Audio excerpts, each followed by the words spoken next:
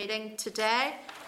In the room with me, I have Andy Allen and Dawn Starleaf. We have Alex Eason, Sinead Innes, Kelly Armstrong, Mark Durkin and Karen Mullins. So you're all very welcome. I'm going to move then on to agenda item number 1, which is apologies. Have we any apologies? Sinead, have you one? Thank you very much. Thank you. Okay, we're going to move on to item number 2, which is chairperson's business. Members, we've been advised that the DARE Committee is undertaking scrutiny of the decision of Mid and East Antrim Borough Council and DARE to withdraw staff from Larne Port and DARE from Belfast Port. The committee will shortly finalise its terms of reference for the work it intends to undertake and will provide this to us in due course. Members, any comments or content to note? Intend to note that? Yeah, okay. Members, I just have one more thing under chairperson's business, and it was a response that the Minister gave to one of the questions in question time on Tuesday whenever it was brought up about DFC, the Sports Sustainability Fund and sporting clubs. She appeared she actually said that she has not been lobbied on this issue to any great extent. When I know this committee has talked about this every week since before Christmas recess. We have sent letters to her department. Her DALO listens in every week to our committee. So I find it a wee bit hard to believe that the Minister has not been made aware of these issues that are happening with our sports clubs. And I mean, it is every week I'm saying it. I was contacted again with another sports club this week who had been turned down for their LRS scheme and was far too late then to apply for the Sports Sustainability Fund, albeit they're not a sporting club, they're a social club. So it's just that, I just want to put that on the record, that this committee has actively been working on this issue on behalf of those many sports clubs that have contacted us, and I just find it a little bit hard to believe the Minister didn't know an awful lot about it or wasn't informed about it. So that was all I wanted to say on that issue.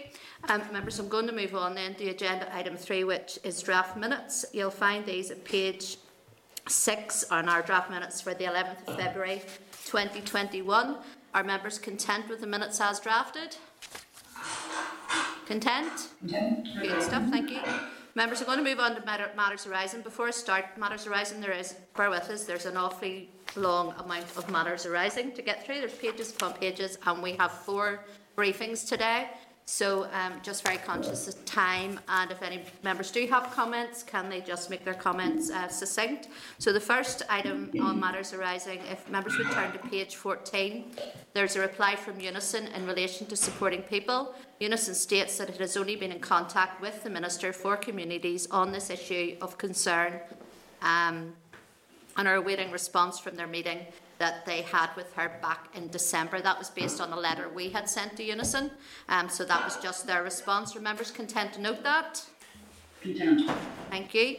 I'll move on then. Members, page 15, you've been provided with a NICFA reply in relation to the Concordat Agreement. Following recent meetings, the Department officials and the Minister and NICFA has, in response to a request from the Minister, recently developed a draft manifesto for change document identifying key priorities and actions for strengthening the joint working relationships between government and the voluntary and community sector. NICFA is currently consulting the sector on this document. NICFA see more value in pursuing the issues identified in the manifesto than reviewing the wording of the underpinning Concordat Agreement, as the Government Voluntary Sector Joint Forum had identified that the need was not to review the Concordat but to improve practical joint working. Members, again, any comments on that or content to note? Go ahead, Kelly. Chair, I was just going to say it would be worthwhile if we maybe wrote back to NICFA and thanked them for that, but asked them if, as early as possible, we could have a written briefing. If we're outside lockdown, then a face-to-face meeting, perhaps with them, a presentation on what that better working relationships would be. I'm extremely keen to find out how across the department and all departments how future procurement of the community and voluntary sector will work, given that many of them haven't got letters of offer this close to a financial year. Is there something within that manifesto that's looking for commitments from government to give them a further advance notice, and whether it's a contract or a grant and so on? Okay, we can do that. Any other members, any other comments? Are you content then that I move on? Content? Yeah. Okay, members, then if I could ask you to turn to page 17 of your pack, we have a departmental response in relation to welfare reform mitigation measures. It states that the department is committed to full and proper engagement with the committee on the welfare reform mitigation measures, and the work is being taken forward as three distinct but related elements. The first element of this process is legislation to extend the existing statutory welfare mitigation measures, a draft bill to provide for the extension of the social sector size criteria. The mitigation scheme has been prepared and shared with the Executive. The Executive has previously agreed to the bill being introduced under the accelerated passage procedure, and the Minister appeared before this committee on the 13th of February 2020, that's last year, to explain the reasons for that. I know that we, at that time, whenever we had got that through, the committee was just newly formed. We were just then on the mouth of the COVID, so therefore we had been absolutely seen that had to happen. We're a year down the line, and we still have seen nothing about these welfare mitigation measures or anything to do with them. So I wouldn't be overly happy with accelerated passage. But we're getting so close to the end of March that I don't know what we're going to do there. Callie, I'll bring you in a wee minute. Just when I finish this, I'll bring you in.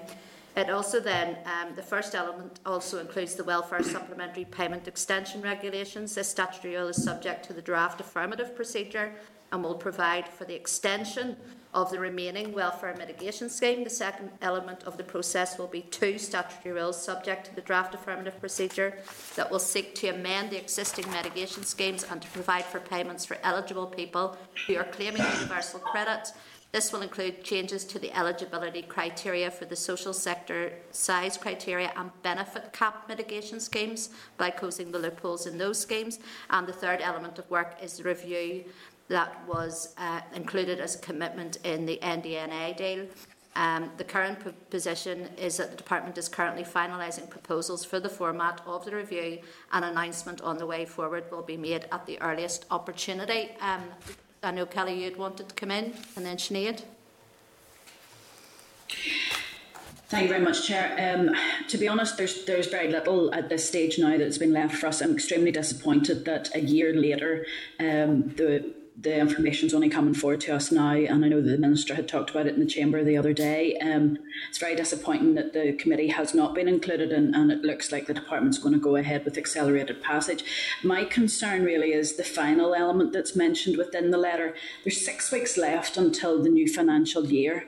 Last year, now a year ago, new decade, new approach, there was an agreement there for a review to take place. To say that the Department is only now planning to invite customer representative groups to participate is disingenuous, to say the least. It means then that the financial year is going to start with no opportunities to review what was and what could be added. We know that there are, later on today, we will hear a call for improvements relating specifically to COVID, but I'm sure a lot of these groups, in particular the Cliff Edge Coalition and especially Marie Curie when it comes to the terminal illness, have many other options and items that they would have liked to have had discussed.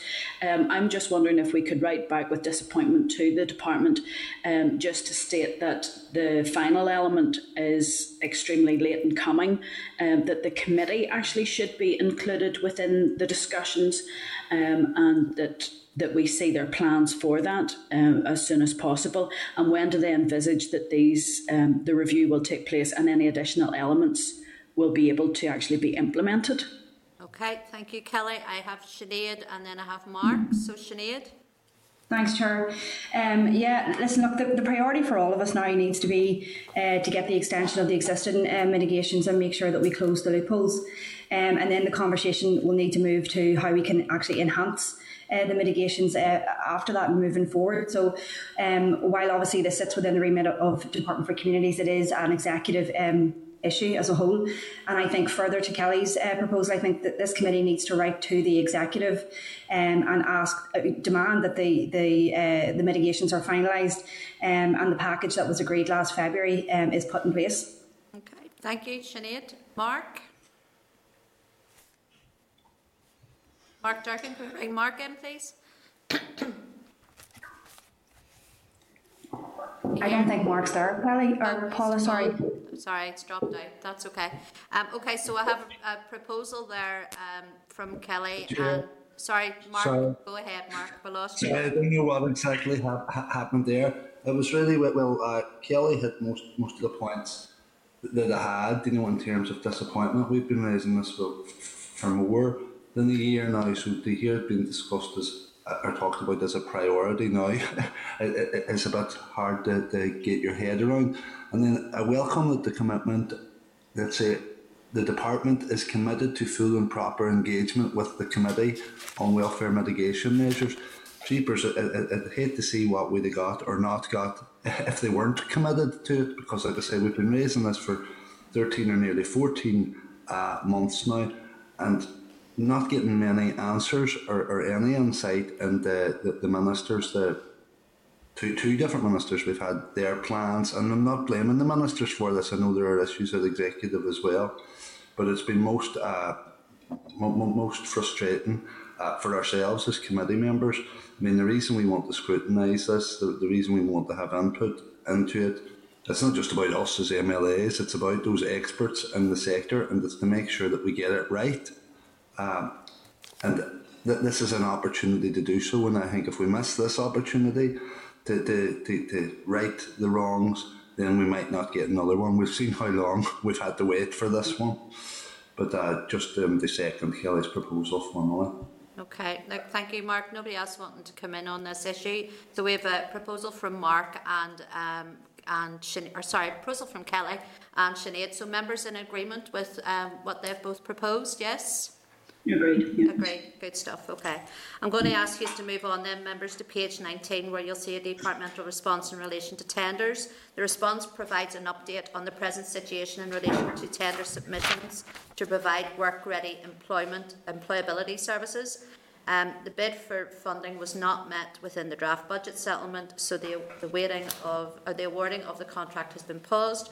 Under procurement guidance, tenders will now be asked if they wish their tenders to continue to be considered.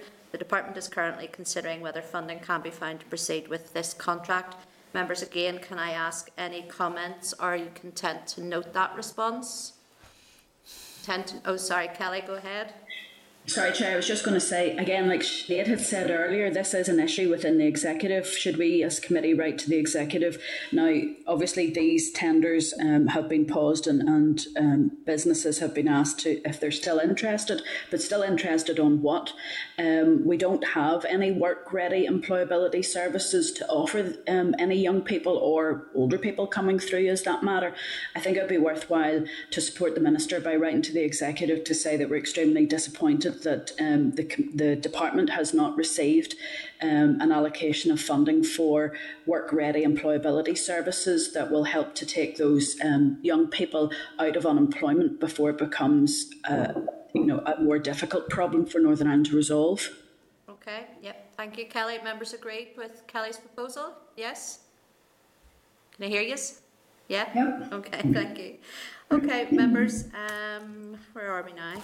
Yep, can I ask you then to move to page 21 of your meeting pack, where we've been provided with a response from the department in relation to the draft programme for government. It states that once the executive has agreed the final framework, departments will commence work on development of initial PFG delivery action plans.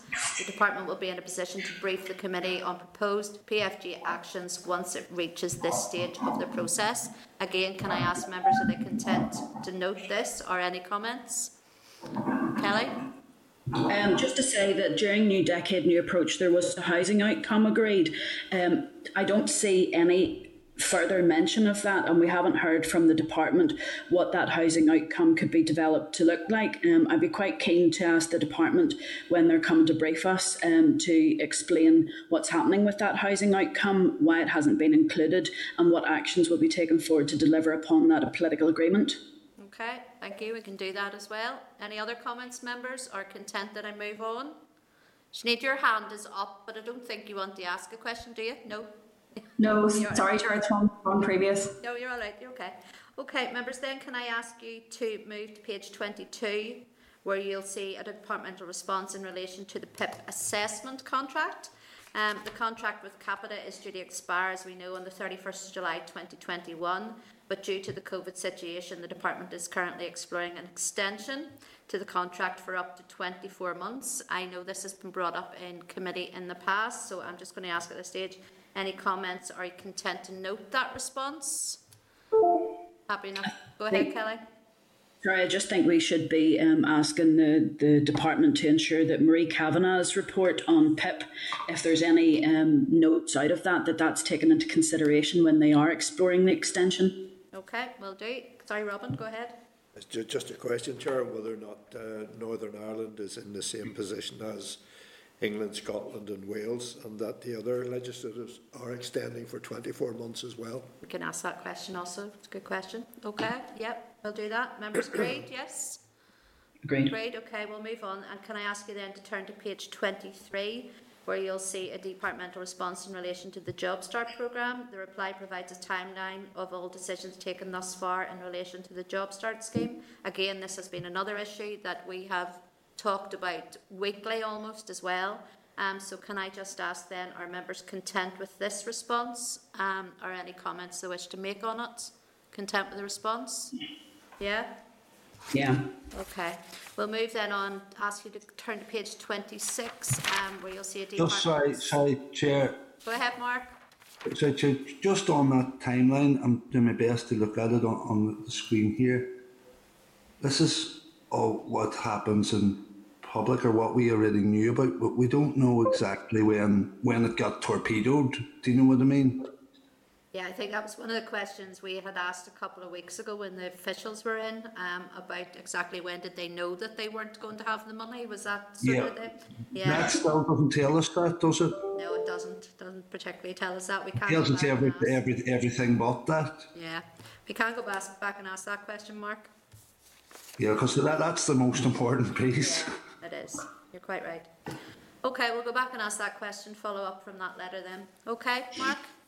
Okay, thanks. Okay then, members, let me see, I've lost my where I am. We're going to page 26 now, I think we are. Yes. You'll see a departmental response in relation to the COVID-19 Culture, Language, Arts and Heritage Programme. The department has apologised to the committee for delay in this response due to an administrative oversight.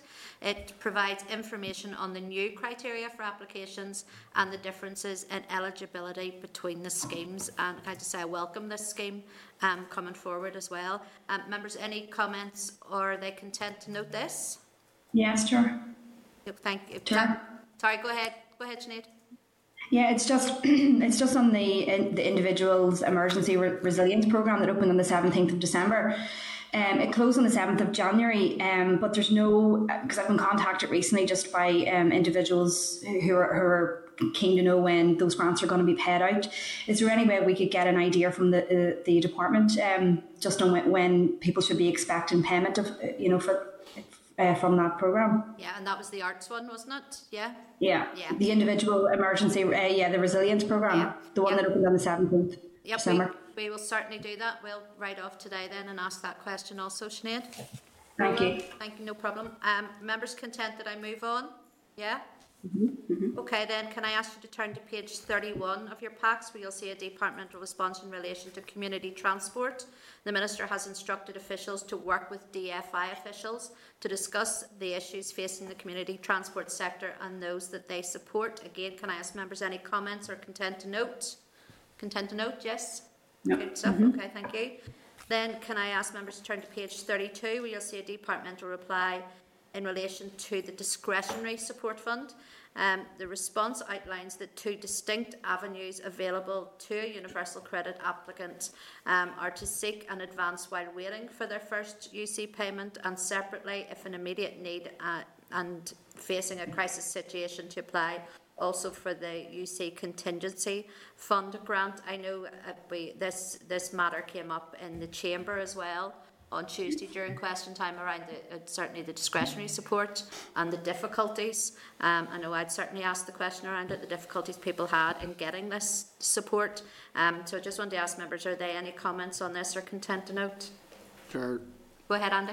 Just two aspects. I'd hope to get in the supplementary in the chamber in relation to the wider review of discretionary support. If the committee colleagues are in agreement, can we ask the Minister if there's any consideration around the earnings limit, a further review of that in terms of discretionary support, or the complete abolition of that lower earnings limit? I know that was a subject of the conversation at our stakeholder event as well. So that first of all, and also looking at the figures in relation to UC claims and the number of advances compared with contingency fund payments, it looks, the contingency fund payments to me look incredibly low, which would highlight, more needs to be done to advertise. I don't know what colleagues are like, but I'm still getting people telling me that they're not aware of the contingency fund. They opted for the advance payment because it wasn't clear to them that they could avail of the contingency fund. No. So I think more needs to be done on that front. I think you're absolutely right. There have been issues. I hear the same in my own office. There's issues around this, and it should be the default position, but it really is not the default position. And I know, going back to one of our first meetings here when we had the Minister in front of us, that was very much what she believed, that she wanted to see, that people were not put into debt the moment they start on their universal credit journey. But yet we know that is happening time and time again. So we know changes need to be made. Kelly, you wanted to come in? Yes, thank you very much, Chair, and I concur with Andy. The UCCF funds, that they've called it here, are extraordinarily low compared to the advances. We can see there on page 2 of the document we have received, nearly 16,000 had received the advance loan, whereas it's only 2,500 received the contingency fund. That's stark, because I don't know about you or any normal person out there, Chair, but if I was offered a grant instead of a loan that you didn't have to repay, I think I'd be going for the grant. So I'd be expecting the figures actually to be reversed on that one. To be honest, in the paragraphs above, it's all excuses. The DWP computer system says no, basically. I think that there should be something. I think we need to clarify. And I think that the Minister actually would agree with us that, as a matter of course, that the Northern Ireland system needs to offer the contingency fund before the loans. I just did a quick total up, the comparison of discretionary support awards at the end. Over the 4 years, now I appreciate that the 2021 is only up to December, but there was £20.16 million over 4 years not provided through the discretionary support allocation to people in need out there. That's horrendous.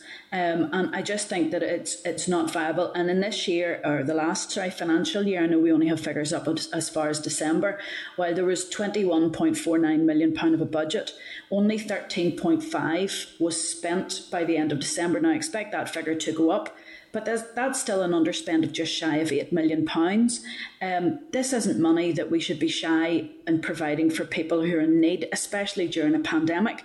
I would be keen to support the Minister to consider how, I know that there's talk about a review, but we can review till we're blue in the face. The change needs to happen now within processes.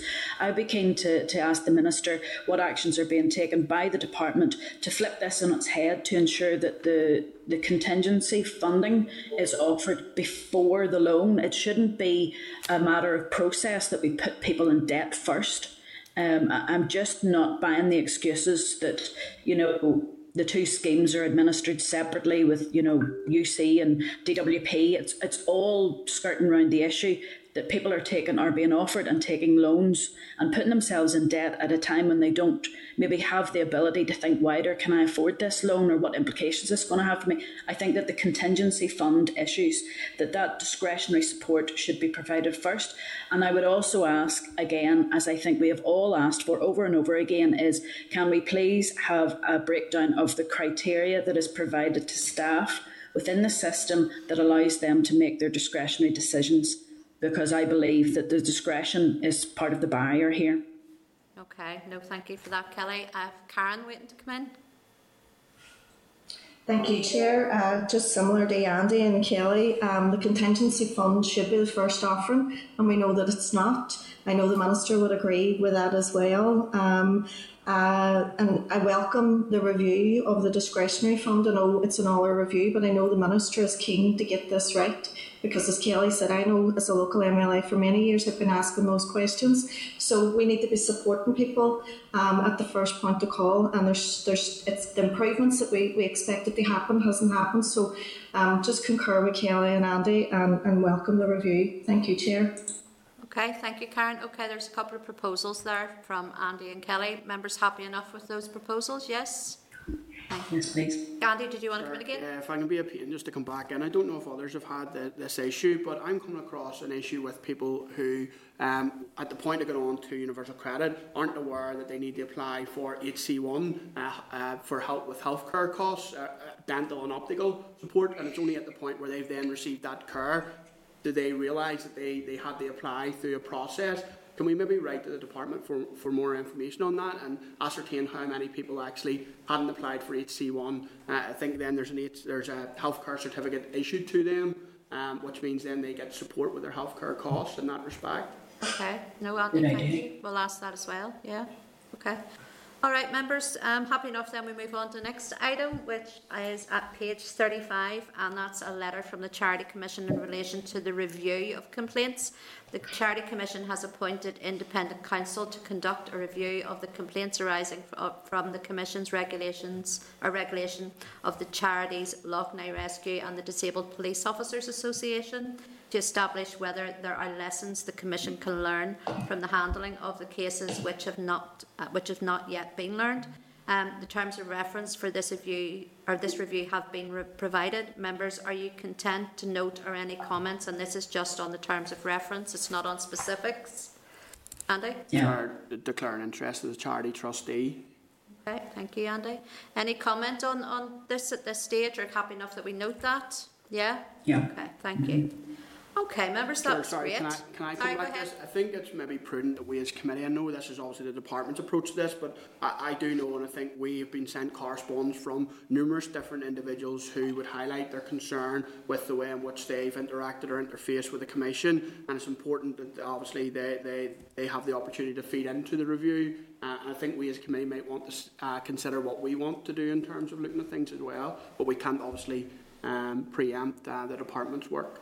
Yeah, no, I know, and it has been something that has come up in committee time and time again, that we do want a briefing on the various issues to do with the Charities Commission, and I know that will happen. But I mean, we could get a briefing on the terms of reference if you're interested in that. But I think at this stage, it's more it's other questions that we want to be asking. Yeah. So, members, happy enough we move on from that. Yeah. Okay.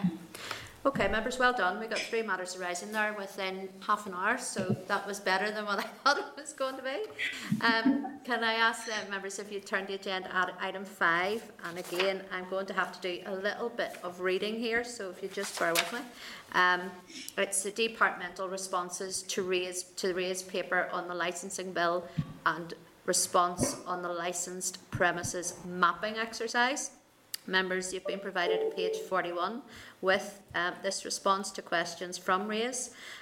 The response highlights that there are a number of areas that we may wish to bear in mind going forward and some questions for future evidence sessions. For example, with the University of Stirling, where their research is seeking to address gaps in the evidence base on extended opening hours. The response indicates that the department is working with its professional services unit to develop an evaluation plan for the new licensing laws. Members, I propose we seek more information about this evaluation plan and also in any guidance documents in development. It will be important for us as we get to deliberations to be confident that there will be a robust monitoring and evaluation of the new law, and good guidance will be in place. So I think that is vitally important that we hear where they are with that evaluation plan. Also, members, just on that part, then any comments on that part of the paper that I've just read? Nope, happy enough for me to go on. And members, just inform members that starting at page 50, they've been provided with the results of the departmental mapping exercise of licensed premises carried out in 2017. Maps of both Northern Ireland and for individual towns are included for off licences, hotels and pubs. Members of the Research Service of the Assembly had investigated the possibility of preparing similar maps further back in time for comparison. However, RAISE has advised the clerk that having contacted the Northern Ireland Courts and Tribunal Service, it will not be possible to compile I can't say that word, data, for example, from 2010, as these older records are paper-based only, and it would be a huge task to retrieve, search and compile this material manually. RAISE has received a large number of mainly PDF files from NICTS for 2018-19, but as little will have changed from the work done in 2017 by the department. I do not propose that we ask them to undertake this large amount of work to map the most recent 18-19 data. Are members content to use then the departmental mapping exercise as a recent picture of distribution of licensed premises? Kelly, go ahead. Thank you, Chair. I just wanted to say thanks very much for whoever did this work originally and for RAISE to bringing it to our attention. It is very comprehensive, and I imagine the people who were involved in its hearts were broke trying to find out the information. My concern is that this sort of highlights just how difficult it is to find out where all of our licence holders are. As RAISE has highlighted, you would have to go through each individual district court and go through all the petty sessions to find out where the licences are. It's shocking to think in this day and age that we don't have a compiled list, and other than these maps, this will be the first time that the committee has actually seen where hopefully this is a completely, it's a bit out of date, but it's as correct as we can get it. This where all the licensed premises are. It makes it extraordinarily difficult. I think that this is just some sort of a problem within the licensing system, that it's so disjointed. And while the department are bringing together the legislation, there must be a better way of managing and controlling and listing, where all these premises are. How do you defend or protect an area if you're saying that there are lots of licensed premises there? If you can't actually get the evidence in your hand to show how many licenses are there, I think it's a thanks back to RAISE, for pulling this together, but it just raises concerns for me with this licensing legislation that there still is no comprehensive gathering of the data or listing of the data on licence holders moving forward. No, thanks for that, Kelly, and I agree with you somewhat on that. I wonder, I don't know if we asked the question if individual councils hold a database for all of their licensed premises within their area, because they would need to have that information for their what is it? Can't even remember which area it is. My brain is not working today, folks. Sorry about this. But I remember whenever I sat on council, we would have got a lot of the legislation and the entertainment licences and various different stuff would have come through council. So it's maybe worth asking. We could ask councils if they hold individual databases on each of their council areas on the issue, maybe. Robin? Thank you, Chair. And I know this is only a very minor question, but the definition of an off licence. Yeah. If I look at page 99, off licences, Belfast 3, there are 2 off licences there. One is in George Best, Belfast City Airport, and the other is in some premises down at the docks. Presume it's with Stenaline or something of that nature. And those really aren't off licences as we understand off licences. I wonder if it's possible, Chair, just sort of a minor question in the overall context, but to get a definition of what an off licence actually is. Okay. How the public understands an off licence. Yeah, off sales. Okay, no, we can ask that as well. Karen, did you want to come in again? No? No, Chair. Your hand's still up, that's all. That's only asking. No problem. Okay, members, then are we happy enough then that we move on from that? And again, thank you to RAISE, because I think it hadn't been for them, we wouldn't have known about this. They actually were able to find that out, so thank you. Then, members, just before we start our briefing session on the bill, there are a couple of related matters to discuss. First of all, members, can I ask, are members in agreement that we now publish all of the submissions we have received on the bill on the Assembly website? Can I get agreement with that? Agreed. Great, thank you. And then, members, you're aware that there are a number of clauses in the bill that have an impact on young people. and a number of committees have worked with the engagement services over the past few months to successfully deliver virtual stakeholder events. The Clerk has done some initial work with the Assembly engagement team and has now suggested that we hold a virtual Zoom stakeholder event in early March to ensure we capture the views of young people. Now, members, this will take place in the evening, all being well, of Tuesday the 9th of March at 7 p.m, and that's because of a lot of the young people we don't want to eat into their school day.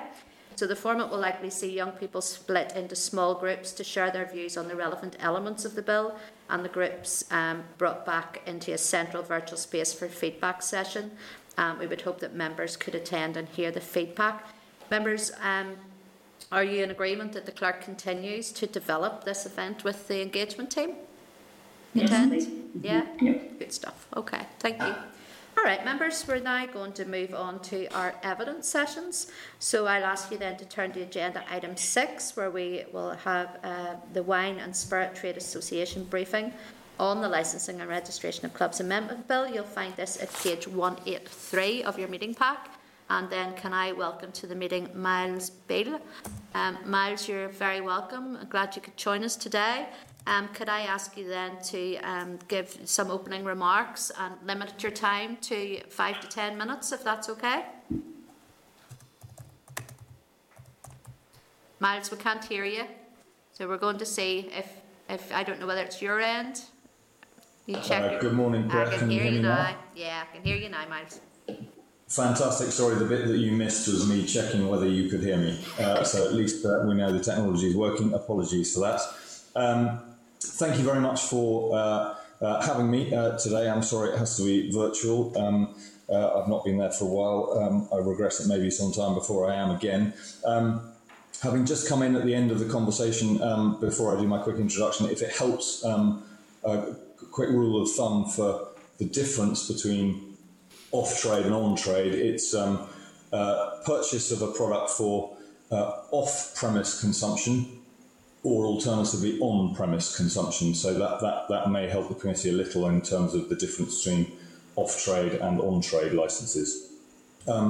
Just quickly, Chair, thank you. I'll do a quick introduction, if I may. Just quickly want to set out who we are, who I represent, how we work, 5 key points in relation to the Licensing and Registration of Clubs Bill and its proposed amendments. What I will try and not to do is to repeat our written evidence, where I'm very happy to take any questions afterwards. First of all, the Wine and Spirit Trade Association, we are, as it says on the tin, a trade association and the largest one in the UK.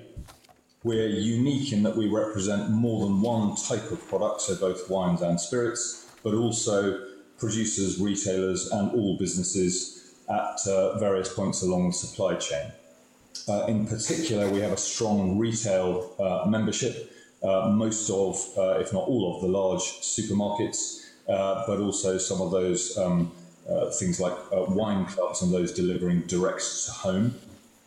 The way we try and work with lawmakers in whatever part of the UK and indeed occasionally beyond is to, certainly in giving evidence, to try and help lawmakers focus on what the aim of a bill or amendments are, whether the proposals being made are sort of sufficiently clear and targeted, and doing so we try and look at the evidence that we have seen across the UK and what it tells us, and in particular whether proposals are enforceable, workable and proportionate. So I'll try and summarise just quickly, I think, 5 main points that come out of our view of the amendments being proposed. First of all, summary, I'd say we're supportive of plans to modernise the licensing laws in Northern Ireland. We think that's probably overdue. However, we don't believe that all of the proposals are going to achieve the aims which are specifically about tackling alcohol misuse and promoting responsible consumption. So I'll try and flag some of those up, but as I said, the quick 5 points that I would flag are, number one, we're a little disappointed that the amendments fail to address what we think is the most fundamental issue in the licensing regime currently, and that's the requirement to have licence tills in supermarkets.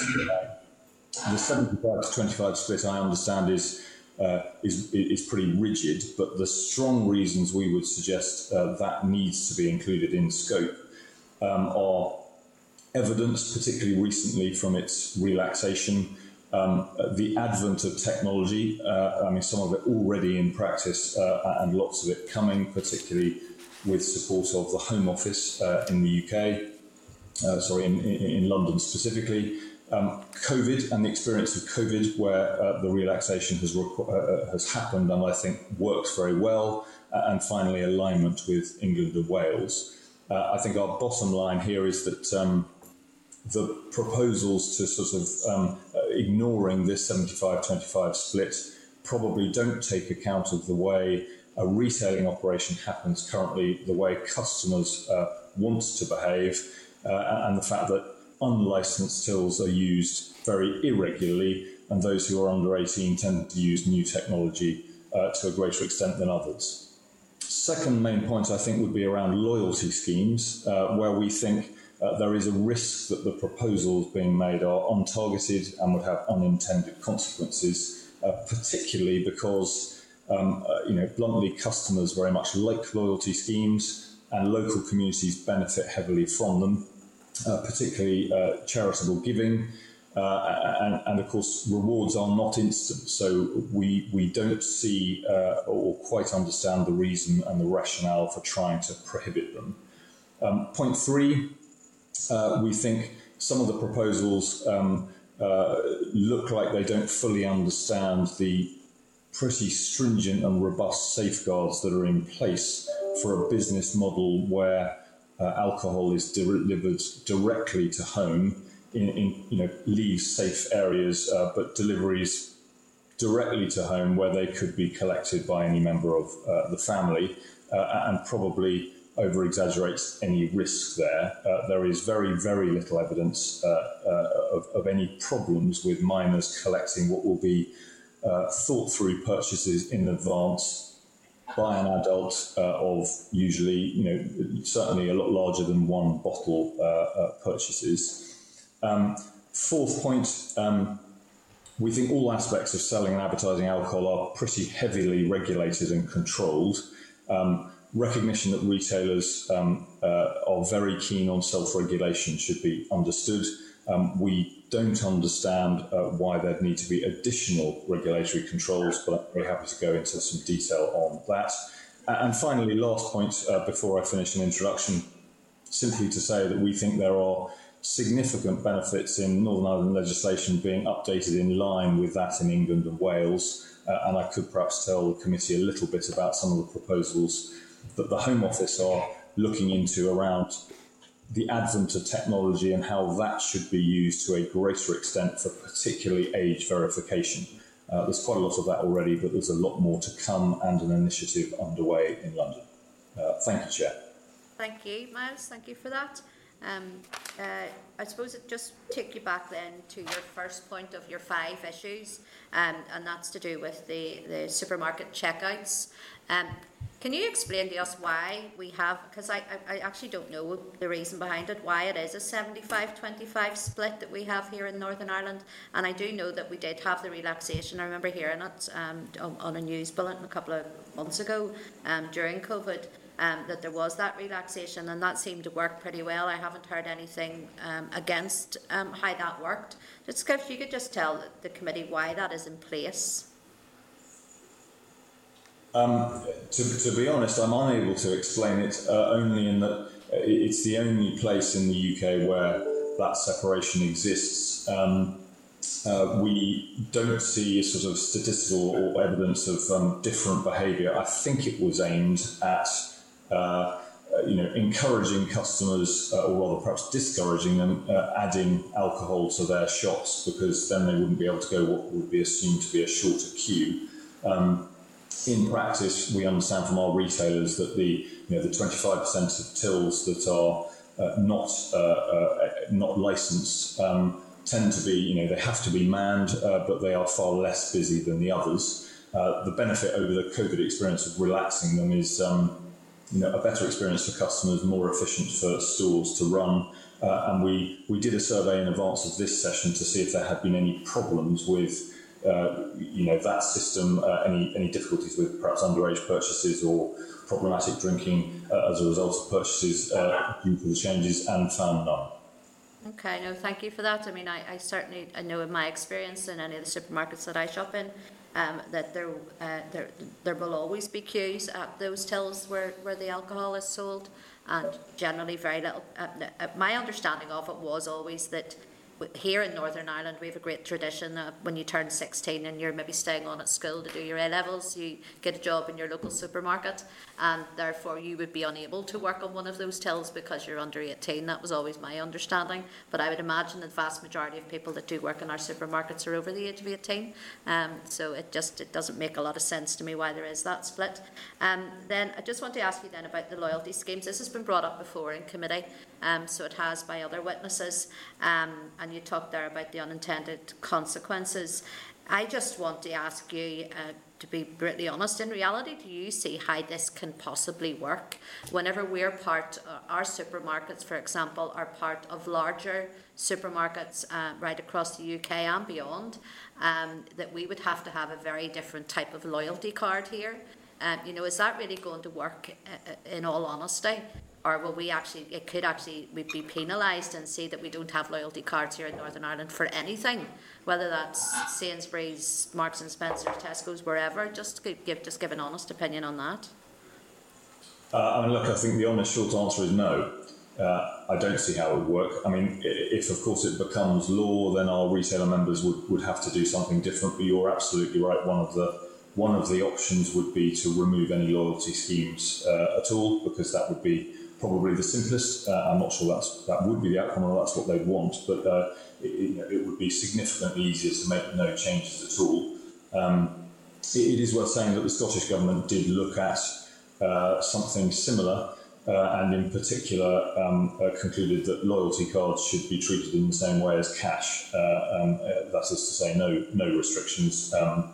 They did distinguish coupons from vouchers, but in general terms for the supermarkets, these loyalty cards, you build up points and you're able to recoup the benefits and spend them on any products you like, and there's certainly no evidence that they are sort of spent disproportionately on alcohol. It's about all of the shopping that you might be able to do at a supermarket, and of course local community charities do benefit significantly as well. It's part of the retailer's offer to the community to give something back. Okay, look, thank you for that. And just my last question to you then is around what you talked about there at the very end, was this new age verification technology. Just if you could give us just a snapshot of what that looks like. Sure, yeah. So there is already a significant amount of technology, and this is particularly relevant to online retailers, so those that don't have any sort of high street or other street premise you can't visit a shop. They have very stringent arrangements in place for age verification at point of purchase, and that tends to be, it takes a bit of time for the customer. It's become quicker. The technology is getting better. The new technology that I'm referring to, and where the Home Office has instigated, that they have what they're describing as a regulatory sandbox initiative, which I personally don't think sounds very attractive, but the idea is to start looking at different ways of providing age verification. I am on the board of something called the Proof of Age Standards Scheme that's looking at particularly standards around future practice. But to give the committee an example, it may soon be possible for individuals to have QR codes with which they can, at the same time as using a smartphone to purchase whatever their product is, in this case alcohol, they can also use the QR code to verify their age, in which case all of that is done technologically. Now that works just as well in store as it would online, and actually that is the bit that the Home Office is keen for the industry to help with, so that solutions are developed that sort of fit for the future. and not just for now. So I think the bottom line here is I think it's probably quite difficult to legislate in an area that is moving extremely quickly. Particularly if you're thinking about young people, they use this technology. The take-up of the technology is much faster. So I think anything that would be introduced along the lines proposed in the current bill, the current amendments, would be out of date incredibly quickly, and of course not in line with England and Wales, where some of these things are being looked at currently. Okay, thank you, Miles, for that. Members, I have Karen and then I have Mark waiting to come in. So any other members, can they press their hands up button? So I'll go to you, Karen. Thank you, Chair, and thank you, Miles, for your presentation. I just wanted to come on and say it's important for me to raise the good work that was undertaken by Retail and Alcohol Standards Group in regards to the Community Alcohol Partnership in Derry, which was up until 2013. I worked for an organisation, Bogside and Brandywell Health Forum, and we had a project, Drink Think. And I know of many other groups that was involved, and it was great work that was done at that time. I know you said in your paper it would be something that you would look at, coming back to in terms of more community alcohol partnerships here, and I do think that that's what we need to look at and continue on that work. The Chair touched a bit on, I wanted to ask around the loyalty scheme. You had said around the bill has fallen short to consider the wider community and charity benefits. Just Miles, I wouldn't be aware of, apart from the loyalty scheme that you get yourself, your card in the supermarket, I wouldn't be aware, obviously, of the wider community benefits. Could you give us a wee bit more detail on that, what it looks like? What is the benefits, what groups get, what charities would benefit, and how it works? Yes, I can give you. It's probably only limited because each supermarket and retailer do it differently, and they do it differently in different communities. But the sort of common threads are that as far as I'm aware, all of the loyalty schemes allow those supermarkets to make donations locally, and they're very keen on doing it locally. Some, for example, the Co-op have, I think, a minimum amount that they provide in terms of percentage to the local community, but they're all sort of tailored to the local community, and it's the community that benefits. So there's a direct relationship between the health of the business in a particular area and the charitable benefit the other side of business being conducted. I think what our retailer members are particularly worried about is that if this legislation came through, I don't know whether it would go as far as the Chair has suggested, and the loyalty schemes would be ended completely.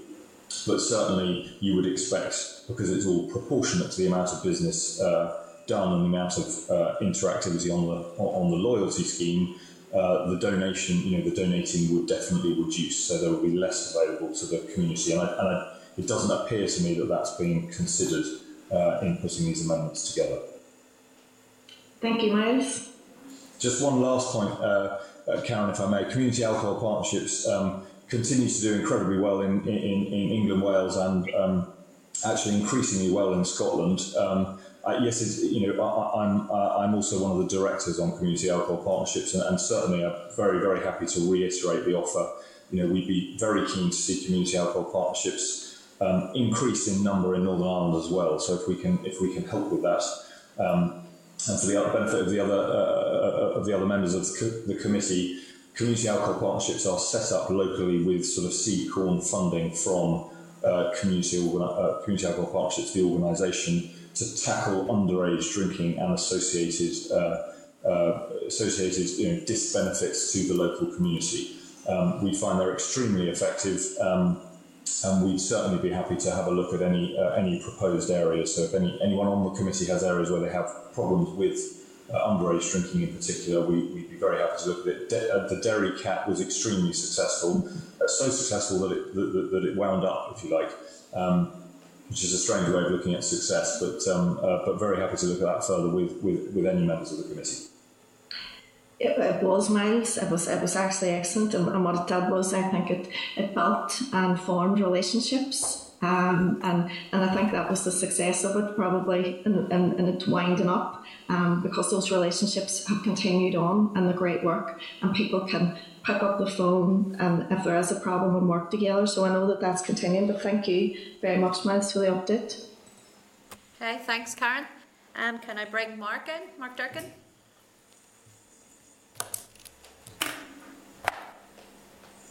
Thank you, Chair, and thanks, Miles, for coming along today, and thank you for your written submission as well that I was having a wee look at last night. So correct me if I've picked this bit up wrong from it. But you say in your written submission that there's no evidence that alcohol advertising affects consumption levels or antisocial behaviour.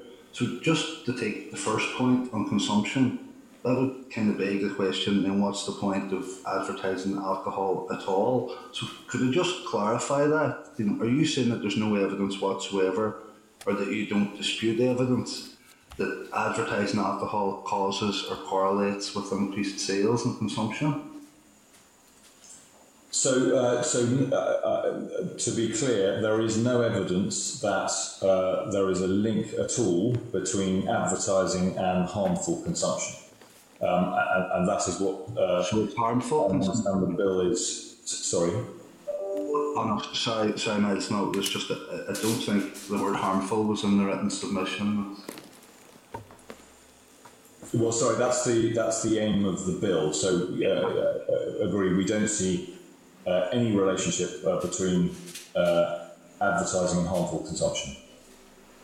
Okay, thank you. And then could you say maybe just a wee bit more about how implementing additional age checks upon delivery would lead to a substantial increase in costs for suppliers? And has there been any research done on the amount that you would project such verifications would cost?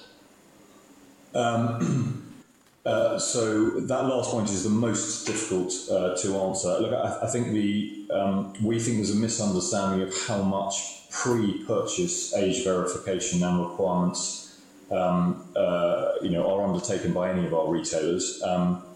Then it depends on the retailer's business model. But for example, for a large supermarket, they now train their drivers in the Challenge 25 initiative, which was set up by the Retail of Alcohol Standards Group, who I'm here to represent. So a driver is trained in exactly the same way as a store worker would be, a store employee, to check if anyone looks under 25 before they are able to purchase the alcohol. Of course, when it's delivered at home, it's already been purchased, but they have been trained in the same way. So, they're trained to ask the right questions. Where it becomes more difficult is for online businesses who have a third party delivering for them. They, as previously described, have extremely stringent tests pre-purchase, but they're online and it's about who is purchasing the alcohol. For them, it would be incredibly expensive to introduce some additional check. It's a third party often who's delivering the product, and they're not trained in the same way, and of course they're not a direct employee of the company. So it's for that type of business in particular, for whom it will be extremely expensive. We're also, very unclear if there's evidence that this is at all a problem. Typically those sorts of business that I've just described, whoever is purchasing is likely to be purchasing. They probably can't purchase less than a minimum number of bottles, 6 or 12. If it's wine, that's unlikely to be something that somebody in a household is ordering and wouldn't be watching out for. Under what sort of circumstances would a minor be collecting those? Well, possibly if the individual is self-isolating perhaps, or unwell or disabled. Anyway, we think the risk is incredibly low that would lead to problematic drinking by particularly a minor. In terms of the actual costs, it definitely depends on the business model, but it's as much about, could you, if the risk is low, how would you make it even lower? And that might result in someone needing to be there on the spot, which is definitely cost prohibitive, and we would certainly say completely disproportionate to the problem where the evidence tells us that there is no problem at all. No, I don't underestimate the difficulty of this, and you don't want to overburden drivers or delivery people either. It sort of reminds me of an incident one time when I was canvassing and I went to a door and a young fella, he must have been 14 or 15, answered, and he had a bottle of beer in one hand and a cigarette in the other, and I asked him, are there any adults in? And he replied, does it look like it? So just one final wee question, Miles. We've taken a lot of evidence from local alcohol suppliers who support licences for tap rooms. Do you have any view on that? Actually, that's I'm not sure I know exactly what a tap room would be in a Northern Irish context, but if it's for if it's the same as the on-off premise distinction, so this is for consumption on premise. Yes, sorry.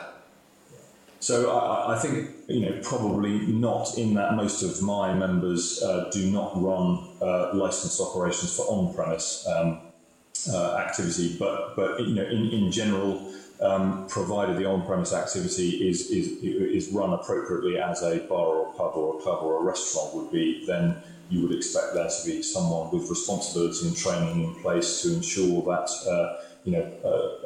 the license, the terms of the license are stuck to, and people are drinking responsibly in that venue. Okay, no, that's useful. Thank you very much, Miles. Okay, thank you, Mark. I have no other members I can see here with their hands up, but I'm going to give a wee moment to see if anybody does put their hand up. Nope, nobody wants to ask any further questions. That's okay. All right, Miles, look, thank you very much for your briefing. Some interesting points made there. Thank you. Oh, hold on, Sinead has put her hand up. I'm going to bring Sinead in. Sorry. Sinead? Thank you, Chair. Sorry, just couldn't get my hand raised there quick enough. Yeah, I just want to follow on from Mark's point there. I just find it slightly concerning, that piece in your evidence there where you said no evidence has been provided showing there is a link between alcohol advertising and increased consumption, when I've just done a quick Google search and there's any amount of research papers which show that there is a link, especially among young people who are exposed to alcohol advertising at a young age. And we know there's a link between those that are already have or who are already suffering with an alcohol related problem and advertising. So I'm just concerned about that assertion in the written submission, and there's no evidence. Certainly, you haven't provided any evidence to back up your claim. So I'm just a wee bit concerned that that's maybe just slightly misleading. Well, let me try and clear that up as best I can. We don't have any evidence of a direct link. And by that I mean, can anyone provide any evidence that there's advertising that results in immoderate or excessive consumption? I think what we do know very well is that those who drink most irresponsibly are least responsive to influence in their behaviour. So, for example, we often have conversations about whether price makes a difference. A very large amount of alcohol, immoderate alcohol consumption, is consumed by a very small element of the population. In Northern Ireland, I don't know exactly what the figures are compared with the UK, but the problem there is a changing behaviour of a minority. So that's where the evidence is very clear. For young people, I mean, I think one of the problems we have with this, the proposals to amend the bill, are they talk, what advertising are we proposing not being allowed within 200 metres of a store? Because if a store is not allowed to advertise, and if you're a farm shop, for example, and you produce some of your own products, does this prevent you from advertising within 200 metres? And does it prevent a competitor from advertising within 200 metres of your store? So I think there are things that you can do, and there are plenty of examples around the UK of if you want to do something on advertising, some of the things that you could look at, but the evidence for what works is really not there. The additional element I think we point to quite strongly is the self-regulation of the alcoholic drinks industry in the UK is sort of used as an example by other industries. It's extremely strong, and it's particularly focused on those under 18. So the evidence that the way the alcoholic drinks industry regulates itself to prevent advertising to minors has a very, very strong effect. So it's the we drink across the UK, we drink fully a fifth less alcohol now than we did 15 years ago. That's fallen fastest, so more than 20% amongst the under 26. So I think the evidence is very strongly that those under 26 are the cohort that are least affected and least likely to drink. Can't hear you, Sinead.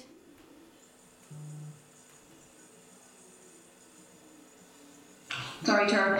I'm just saying.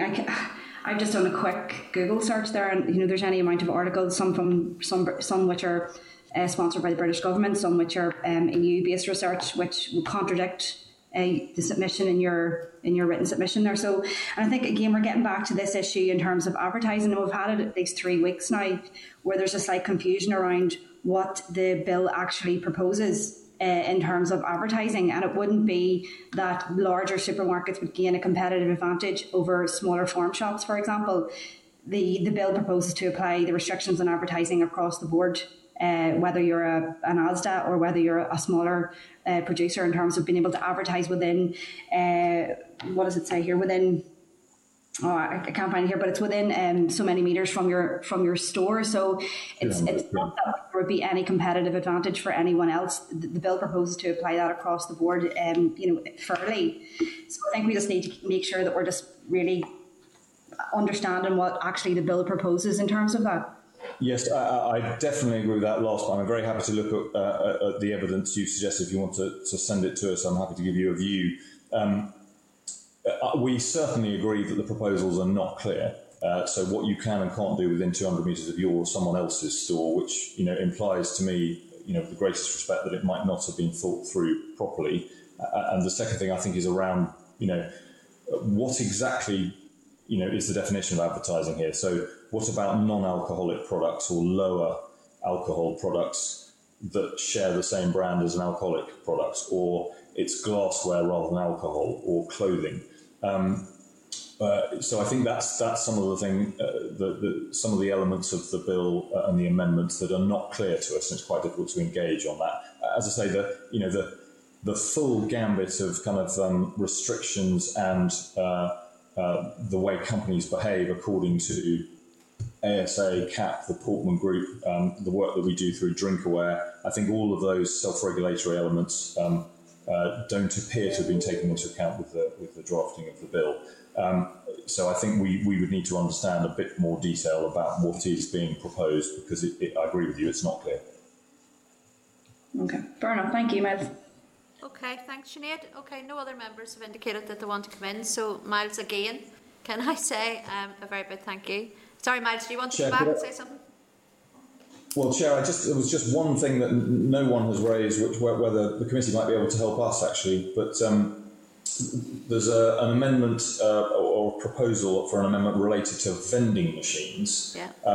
And that's an area where we're extremely unclear what the aim is, because, what is the definition of a vending machine? So if I just give two examples, if there were a sort of somewhere in a supermarket, a space where you could, free pour some alcohol to test or try it, I think, we would worry about that, but it simply doesn't exist. Whereas if you were thinking about a sort of a drop box, so for example, now you often have in supermarkets, some lockable cabinets where your shopping can be picked and left for you, and then you come along with a code, and it's a unique code and it's changed every time, and you pick up your shopping there, and it might include alcohol.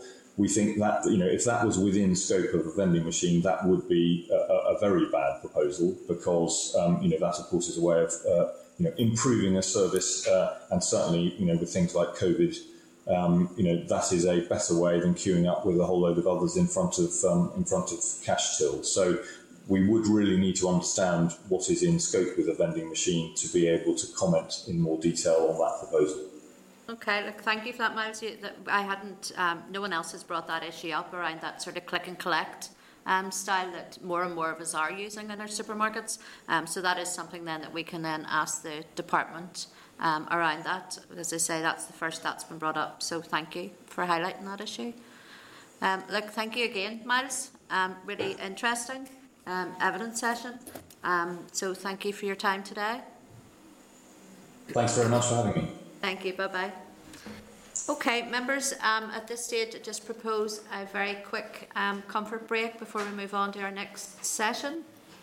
Sorry, but before we do that, Robin wants to come in and say something. No, just Miles raised work being done by the Home Office on age identification. Yeah. It might be useful for us to try and understand what that work includes and where it is in terms of Home Office progression of the work. Yeah, and I think that's probably not a bad idea, actually, because he did say, whenever I asked him the question around it, that some of our regulations or some of our legislation will be null and void because of it. So it might be an idea to see where that is, and have the department looked at that information as well. No, that's okay. Members, again, just propose a very short break, and then we'll be back soon. This is the Northern Ireland Assembly Committee Room 29. This is the Northern Ireland Assembly Committee Room 29.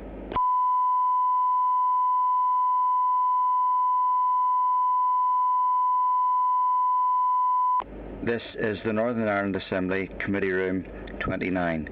This is the Northern Ireland Assembly Committee Room 29.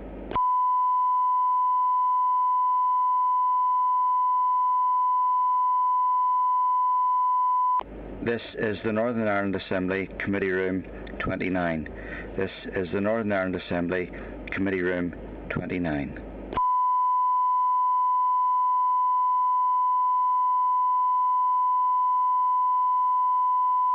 This is the Northern Ireland Assembly Committee Room 29. This is the Northern Ireland Assembly Committee Room 29.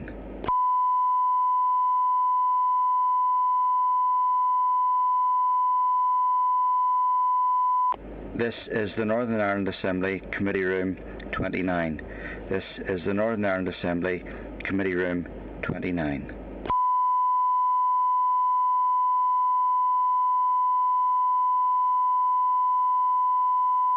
This is the Northern Ireland Assembly Committee Room 29. This is the Northern Ireland Assembly Committee Room 29.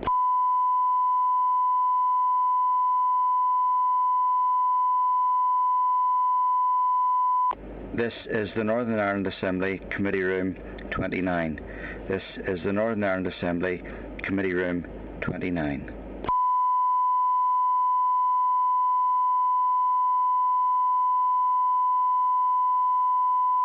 This is the Northern Ireland Assembly Committee Room 29. This is the Northern Ireland Assembly Committee Room 29.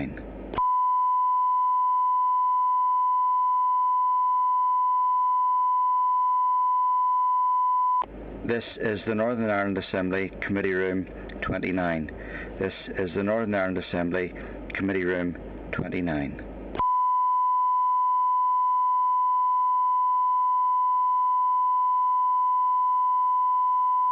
This is the Northern Ireland Assembly Committee Room 29.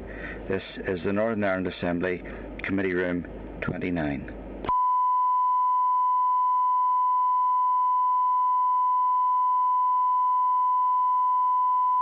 This is the Northern Ireland Assembly Committee Room 29.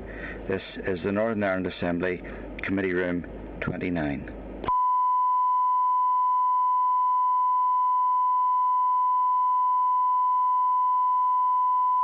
This is the Northern Ireland Assembly Committee Room 29. This is the Northern Ireland Assembly Committee Room 29.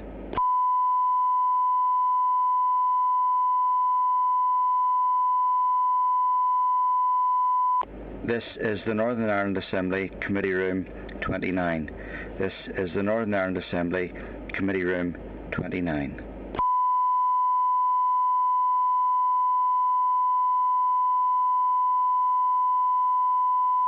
This is the Northern Ireland Assembly Committee Room 29. This is the Northern Ireland Assembly Committee Room 29.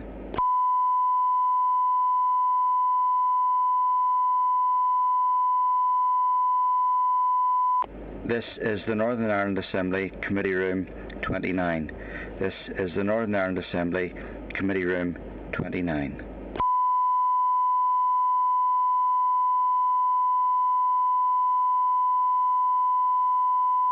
This is the Northern Ireland Assembly Committee Room 29.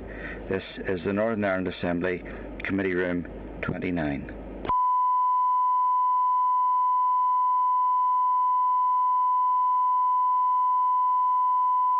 This is the Northern Ireland Assembly Committee Room 29. This is the Northern Ireland Assembly Committee Room 29.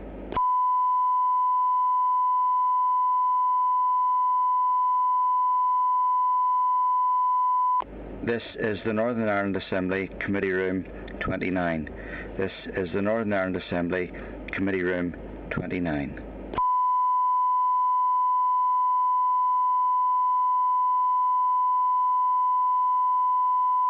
This is the Northern Ireland Assembly Committee Room 29.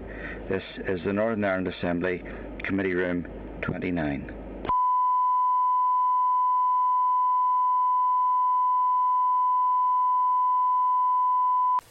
Okay, members, we're going to move on then to agenda item 7, which is a briefing from Tourism NI, again on the Licensing and Registration of Clubs Amendment Bill.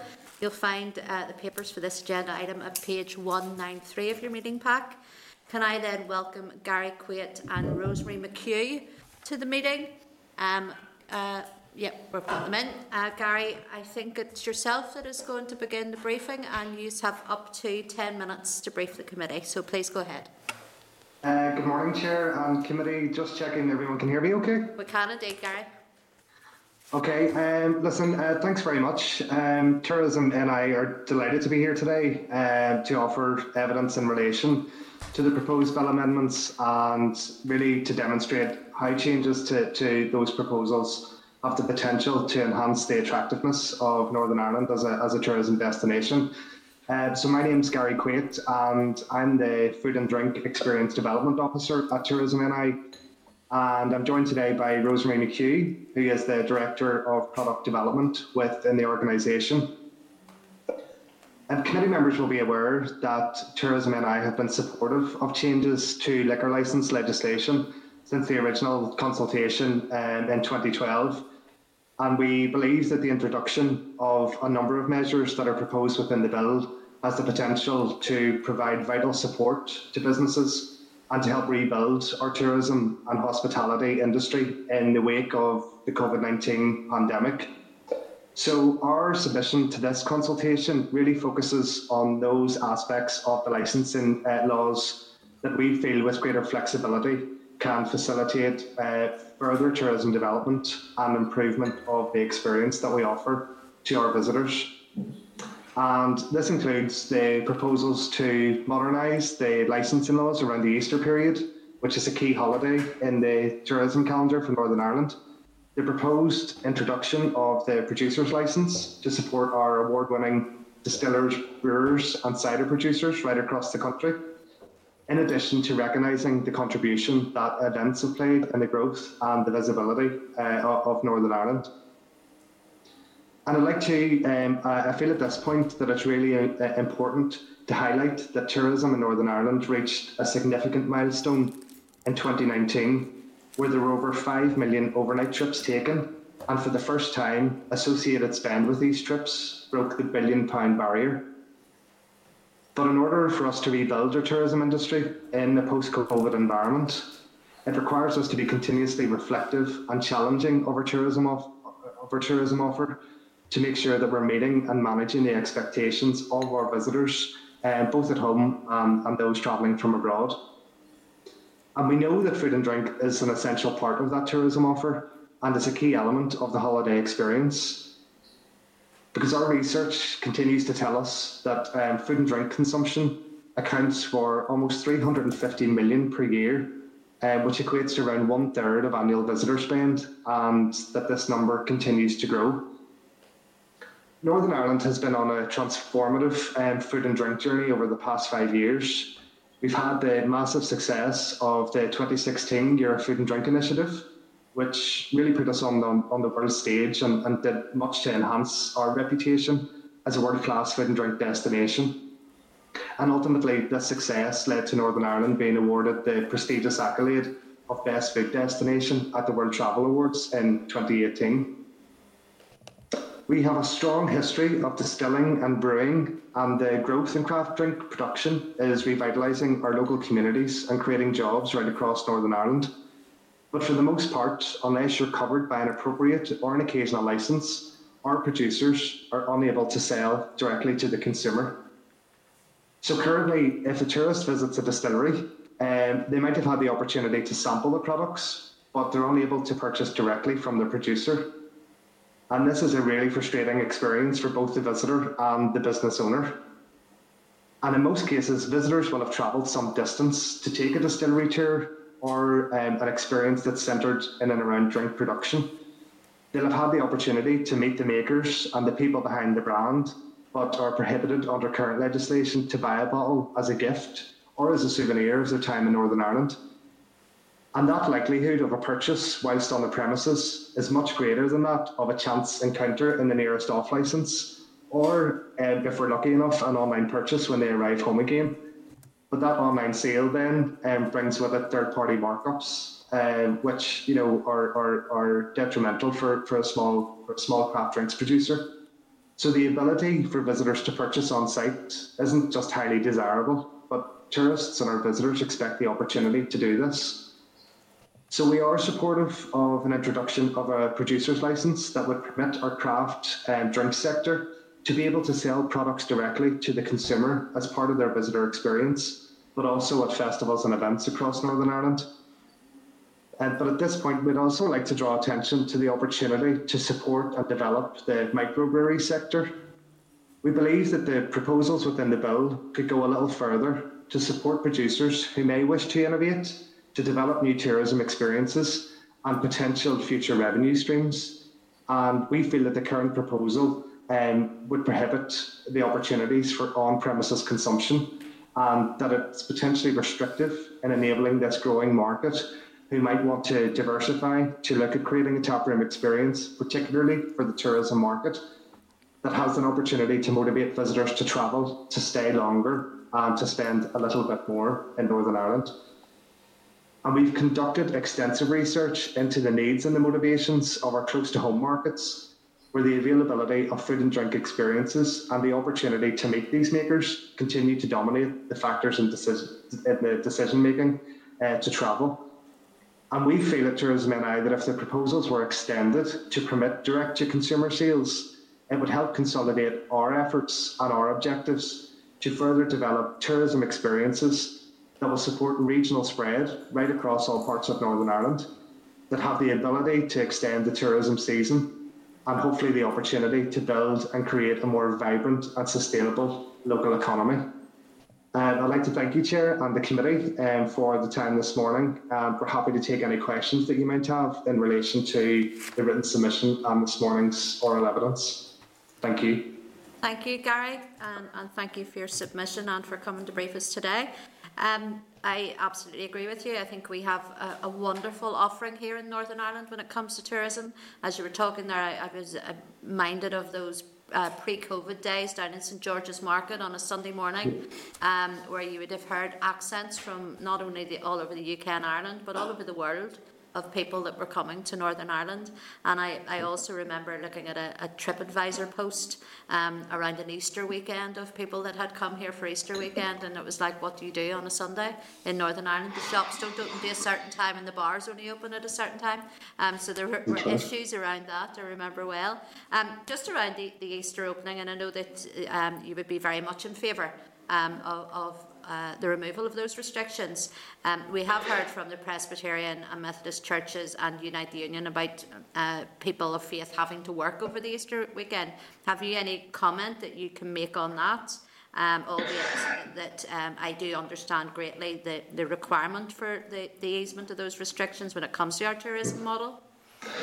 Yeah, Chair. Easter is a significant holiday for the tourism calendar in Northern Ireland, and we would be supportive of relaxation of the hours, particularly around a time when visitors have made the decision to travel to Northern Ireland, or in the case now, very much to stay at home and to support the local economy, by taking a sort of staycation. But, we have to take a very balanced approach, and, the scrutiny of the bill is very important.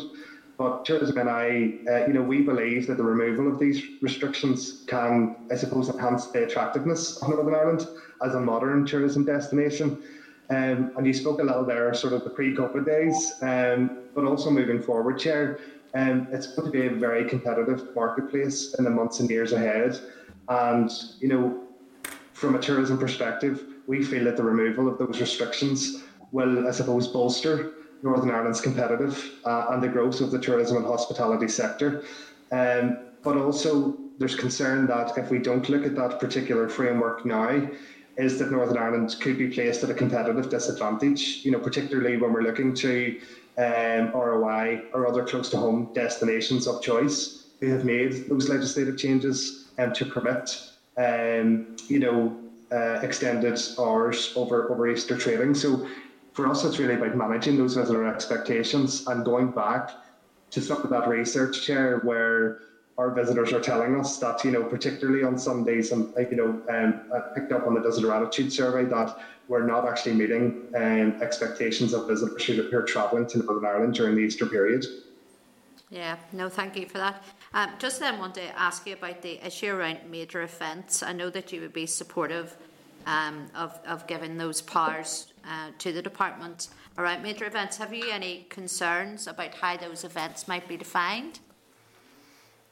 Chair, yes, not so much concerns, but I think, our events play a significant role in the promotion and the development of Northern Ireland, and previous events might have been impacted by the lack of ability to vary sort of hours for the sale of consumption of alcohol, where it fell outside of the remit. But I suppose Tourism NI's message is that, we would like to see a framework around special events or major events that again can help Northern Ireland come out on the front foot sort of post-pandemic. And the commitment from Tourism NI, Chair, is that we would continue to be very supportive of those ongoing conversations in terms of what does that framework look like, and what does it look like actually when it's applied on the ground. So I suppose there's a commitment from our perspective to very much work with the department and to try and roll that out and make sure that it does support Northern Ireland's transformative journey. The phenomenal success of the Open in 2019, the Giro, the MTV, Europe Music Awards, all those great events that we've delivered on. And I think we've got a real opportunity now to take some of those learnings, but actually to apply them to Northern Ireland and to see how we can move forward and stronger as a destination that can continue to attract that inward investment. I think you're absolutely right. It's just when you mention some of those events, they seem like a lifetime ago now. Some of those major events that we held here and were held here so successfully. So I suppose as a country looking forward as well, we need to look at how we what we do and to boost people's confidence and to get people out there again attending events. So I think it's vitally important that we get this right in this legislation. I'm going to open up, Gary, now to some of the members. I've got Mark, then I have Sinead, and then I have Alex. So if I can ask Mark to come in. Thank you, Gary, and Rosemary. Thank you, Chair. Gary, you just listed some of the great events that you've been involved in the delivery of, and I'm sure yourselves as an organisation and even as individuals are extremely frustrated that you haven't been able to do any of that vitally important and let's dare say ultimately enjoyable pieces of work over the past year, and we look forward to you getting back to doing what you do extremely well. Now, this bill has taken on a new dimension and urgency given the financial issues the pandemic's caused and the threat that it's posed to the industry, both in terms of patrons here and, of interest to you, of course, tourists. Now, Hospitality Ulster did research in 2016 that suggested this was on the Easter liquor licensing restrictions, that they were costing £16 million to our economy, and they suggested it could now be up to £20 million following the changes in the South in 2018. I don't know if Tourism NI done any research on the economic impact of the current licensing framework has on tourism, or is it something that you might consider doing? I think, Mark, it's a really good point, and Hospitality Ulster very much taking the lead in that space in terms of direct impacts to the hospitality businesses.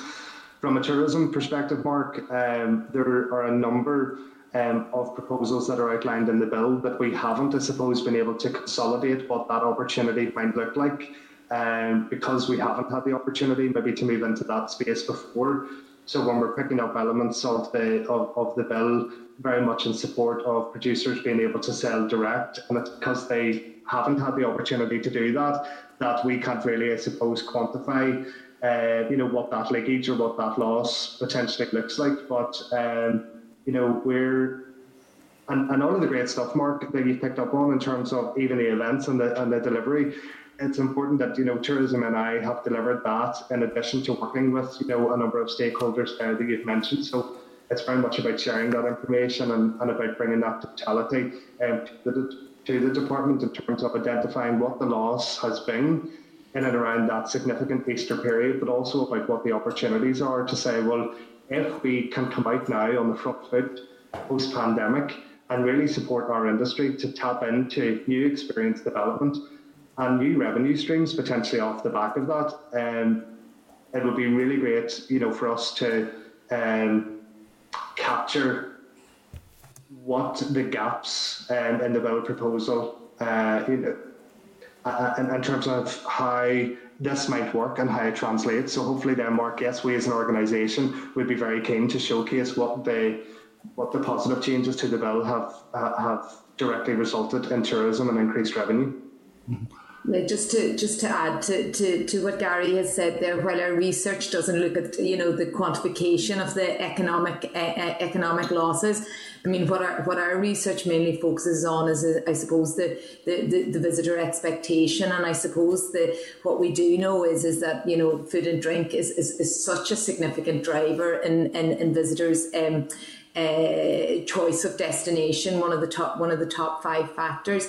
I think the other bit that we know from our research as well is that we in Northern Ireland, while tourism has grown significantly, we have a huge opportunity to extract more value from every visitor who comes to Northern Ireland. And as Gary just mentioned here, it's about, I suppose, developing those high quality experiences that can really, I suppose, deliver value into the economy through enhanced spend by every visitor. And some of these proposals and the modernisation and flexibility have the real opportunity to do that. So to really drive up the value we get from every interaction or visitor engagement. No, it is all about driving value, and then I'll have to relook, I think, at these Hospitality Ulster figures just to see, obviously, their business is hospitality, but are their figures based solely on accommodation, food and drink? Because I know that's a prime factor in people deciding to come here or stay here, but people spend money on a lot more than food and drink when they are here, and if they stay an extra night, they'll be out about the town the next day and buy this, that and the other, and help all sorts of other local businesses. Gary outlined there Tourism NI's support for a local producer's licence and the logic behind that, which I agree with entirely. I don't know if you guys have been following our evidence gathering over the past number of weeks and months now even, but the department has, albeit in a cursory manner, suggested to us that tap rooms might adversely affect existing licensed premises, as if it's some sort of zero-sum game rather than helping to create a more vibrant and attractive environment that benefits the whole industry and the whole area. I was wondering, do you guys have any thoughts on that? Yeah. Just picking up on that, Mark, from our perspective, this is about the ability, I suppose, to develop the sector to create those new and compelling experiences and to try and motivate people to travel. As I said, across all parts of Northern Ireland. I think there is an opportunity, Mark, for us really to look at that and to see if there is, I suppose, a sensible approach or an opportunity for the industry really to get talking in and around the opportunities of taproom creation. I think it's important at this point to say or to suggest that not everyone that has the ability to create a taproom experience will want to do it. They will; those businesses, I suppose, will need to have done research in and around viability.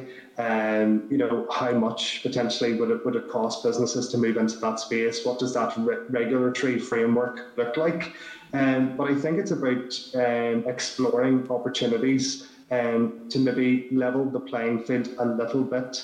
From a tourism and an experiential perspective, whereby the craft breweries and the craft drink sector are really going after that niche market. These are visitors that are highly motivated to travel to find out a little bit more about the product, where it's produced, how it's produced, opportunities really to uncover those stories in and around sort of flavour profiles, what kind of ingredients are being used, what's unique to Northern Ireland, what's unique about the processes or the methods that are used, and all of that, Mark. When we look at it, there's real opportunities, I suppose, to pass all of that knowledge on to visitors.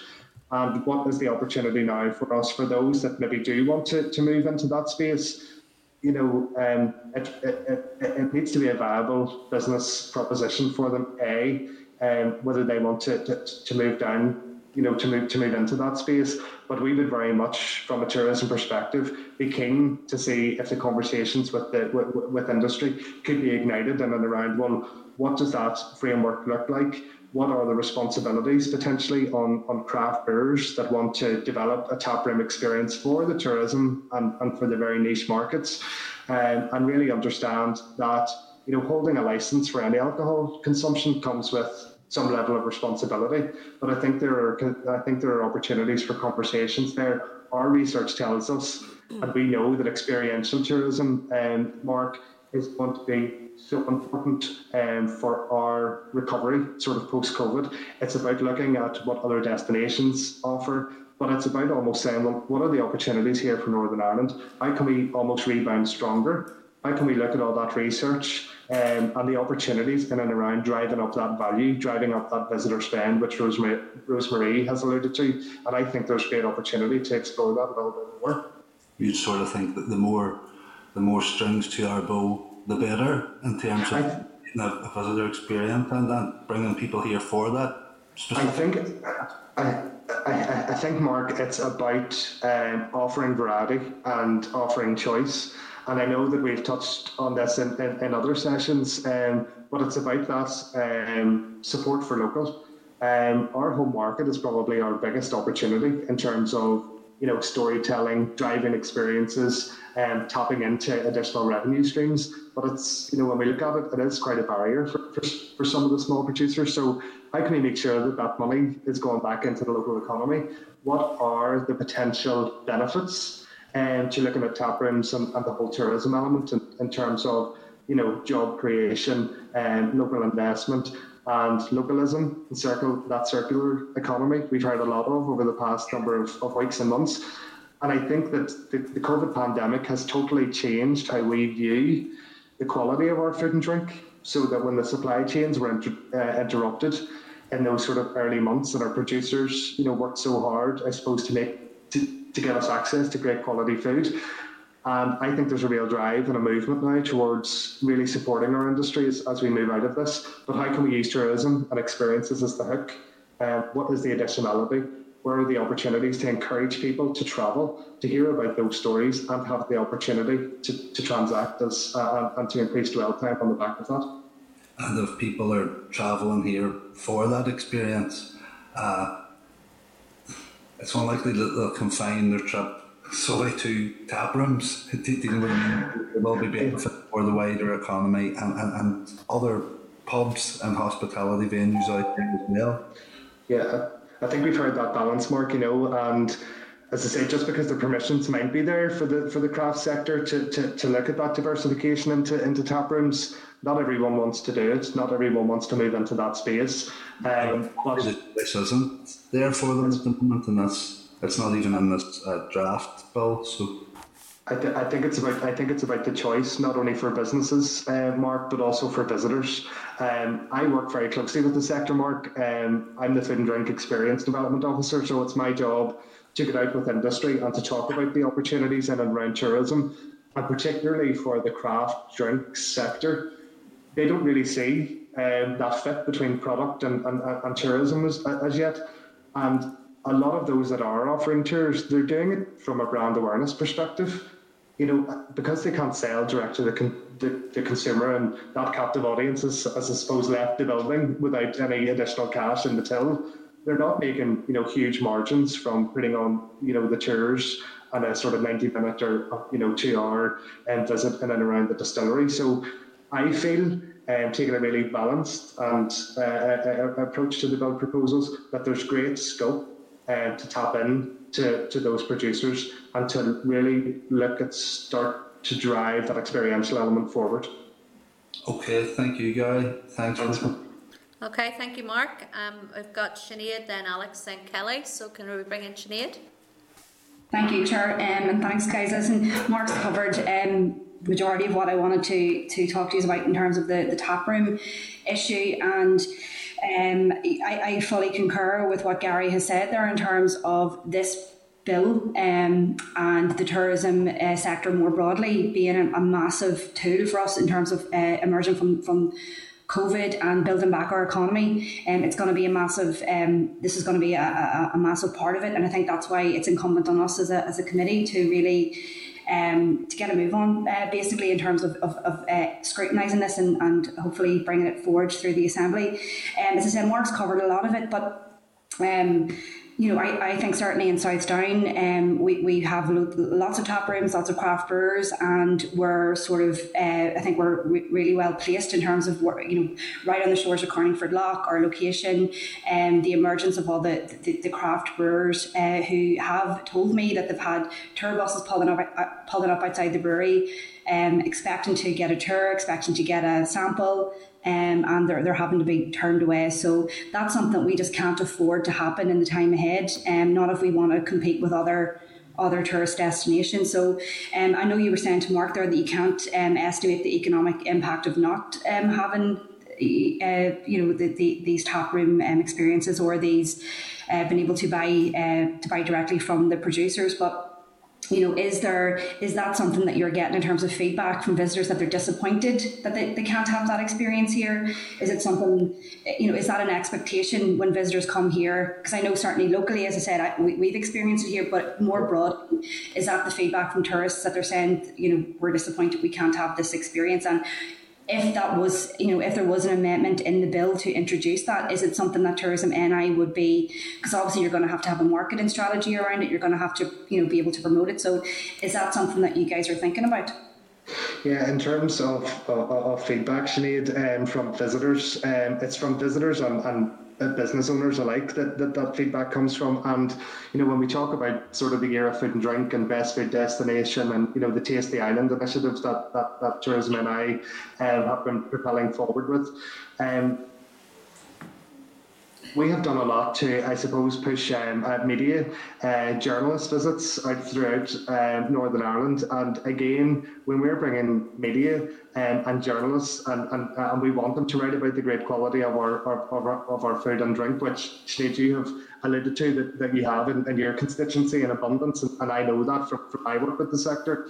But there's disappointment there that we can't actually showcase that. If we were taking media, we work very closely with Good NI, with bringing in even international buyers in and around some of these events, and there are barriers there, even from a showcase perspective, to say that, look, we can't sell you anything. There are no opportunities for you to taste. When they're leaving Northern Ireland, they can allude to, I suppose, these great producers and these great makers, but we're not actually bridging that gap. And I think, using tourism, using experiences, Sinead, and going back to your point in terms of, will we focus in terms of strategy? Will we put some development opportunities in and around the craft drink sector? We certainly will, and there's a commitment there for tourism, and I suppose to really work with the sector to bring those experiences to the fore. But it's difficult at the moment when they can't sell direct to consumer. They're not sure what the tourism benefits are to their business, and in some cases there's quite low levels of engagement. So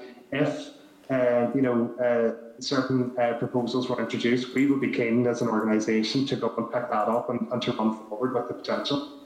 Yeah. Sinead, it's a very interesting point that you raise in terms of tour buses and visitors coming, because I suppose what we do know, while we mightn't, as I say, have quantified the potential economic losses of this, while Northern Ireland has come a long way, we still have a huge amount of work to do in terms of those experiences that really stimulate demand for Northern Ireland and also enhance the experience when visitors are here, which we get continuous feedback from our visitor attitude surveys. I think overall, I would say we have come a long way, but we need to have a huge raft of these really authentic quality experiences. There is a lot done, but a lot still needed to do. And I suppose it comes to the point of, stimulating private sector investment in the development of tourism experiences, whether that is food and drink or otherwise. And I think, Gary alluded to, I suppose, the work that he is doing across the sector. And I think there's probably, two elements that probably give you some indication of that. Gary probably works very closely with about 15 distillers, or a group of around 15 distillers across Northern Ireland. As he mentioned, our engagement with the micro brewers, of which there are many now popping up, probably in and around 20. But Gary can correct me on that one. But our engagement is very low in relation to those, and that's probably very much around the opportunity or the lack of opportunity for revenue streams and for viability and sustainability in terms of really moving into that tourism space. So I think there is a real opportunity in here around development of experiences, but experiences in that domain. I think the key point is around how can that be done in a fair, proportionate and fit for purpose manner that can deliver on those objectives, but to do it proportionally and in a fit for purpose way. Nope. Sinead's gone, so she has. I wasn't sure whether it was me that was gone or Sinead that has gone there. Sinead has dropped off, I think, so she has. Let me just look at the screen here. She has. Thank you. I'll move on then to our next question is from Alex. And if Sinead comes back in, I'll bring her in again. Alex? Can you hear me? Yeah. Hear you now. Yes, Alex, go ahead. Yeah, Gary, thank you both for your presentation, and Gary, thank you for the positive language that you're using, and I particularly like the way you mentioned about enhancing the attractiveness of Northern Ireland. So I think that's a very positive thing to be doing and trying to do for the future too. So that was quite refreshing. So thank you. I've a quick question. Your support for the bill, and as the bill stands at the moment, it will obviously have a benefit for the economy and jobs and tourism and stuff like that. Is there any rough estimates how much this could help the economy, potential new jobs, and how many new tourists this could potentially attract if it's got right? anything you could give us on that in terms of? I think it's a very good question, Alex. It's not one obviously that we have all the answers to at the moment, because a lot of what's proposed within the bill is in and around the opportunity, and we have been on this sort of transformative journey, particularly from the food and drink perspective since 2016. And we've done monumental things within the parameters of the legislation that we could work with.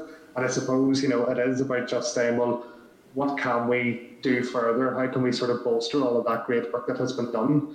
And it goes back to, really uncovering and unlocking those new tourism experiences and driving those forward, Alex. And hopefully then that starts to translate into cash in the tills, X in terms of job creation, overnight stays, and spending more, spending additional. So, if the bill proposals as they stand or as they're developed or are introduced, that Tourism and I would be able to look at our visitor attitude survey, look at all of our consumer sentiment and research, and bring that to the department at a much later stage to say that, I suppose pre-COVID or pre-bill being introduced, that food tourism and job creation linked to that was X, but actually now that we have seen some of these positive measures maybe embedded within local communities, that that we could bring that information to you. So it is a little bit, Alex, we don't have it, but it's about what the opportunity is in and around that, and we would be very supportive of putting some measures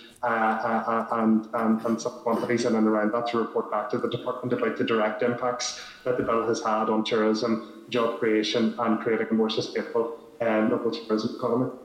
Yeah, there are a number of different ways to look at it as well, and I suppose important context. Gary had mentioned the headline figures of 1 billion and 350 million per annum on food and drink. So almost a third of the overall revenue. I think one of the key things around the development in particular of food and drink experiences and what we call those kind of demand generators is that they do have a very, very strong ripple effect into the wider economy as well. So they are demand generators, I suppose. So they benefit the wider sector. There's also a huge amount of collaboration, particularly over the last number of years, between, I suppose, food and drink producers, food and drink experience providers, and others. So we have combinations of experiences where activity providers are coming together with food and drink providers, etc. So there's a whole lot of different ways that you can look at it, but I suppose essentially in some ways the story of that 1/3 of overall revenue is generated from food and drink, and the fact that food and drink are in the top 5 factors. It's absolutely fundamental to the tourism economy, but we could probably provide further context if that was useful in terms of bringing some of those types of examples to life. Yes, thank you. Okay, thank you, Alex. Oh, that just sounds like a dog barking. Can I ask that Sinead be brought back into the spotlight again? Sinead, I realised you dropped out there, so I don't know if you had anything further you wanted to add. No, thanks, Chair. No, I caught most of Gary's response there. Just before we talk about bringing tourists into Southdown, I think we need to sort out our broadband. No, that's fine. I'm done, Chair. Thanks a million. Okay. And thanks to Rosemary and Gary as well. Okay, thanks, Sinead. Okay, can we bring then in Kelly into spotlight? Yeah, there we go. There's Kelly with us. Thank you, Chair. Actually, guys, thank you very much for your presentation, Gary and Rosemary. There's an item that I'd like to go back to that's within the legislation in regards to major events. Now, in this amendment and within the original legislation, it talks about where the department considers that an event which is to take place in Northern Ireland will attract significant public interest, and then it lists all of the things that can happen. Now, the department in question is communities as opposed to economy, and I'm just wondering, is there any rub there that you have experienced to date? I know obviously we don't have these licences, so I'm just wondering how that works for yourselves. Now, we think about the Open, there were so many vested interests in that. Is it easy enough, or is this another layer of bureaucracy. I'm just wondering how that fits with the different departments being involved with major events. Do you envisage that as being a problem that could delay licence issue? Now, I'm very aware that events take a long time to plan, so there shouldn't be. But have you any thoughts on that? Yeah, go on, Gary. Sorry. Go ahead, Rosemary. No, I think what I was just going to say is I suppose, you know, it would be very important that there is clarity in terms of the framework and simplicity, I suppose, in relation to the process, because fundamentally in terms of the major events, you know, we all know the outcome that we're trying to achieve is that I suppose the Northern Ireland isn't seen as a sort of a less competitive or less easy place to do business for events organisers and the whole, as you mentioned, Kelly, the whole host of partners that have to come forward. So I think, you know, but without getting into the detail of it, I think clarity is very, very important, that I suppose those international investors or event organisers or whoever it may be would not see Northern Ireland as a more difficult place to do business or to do the transaction.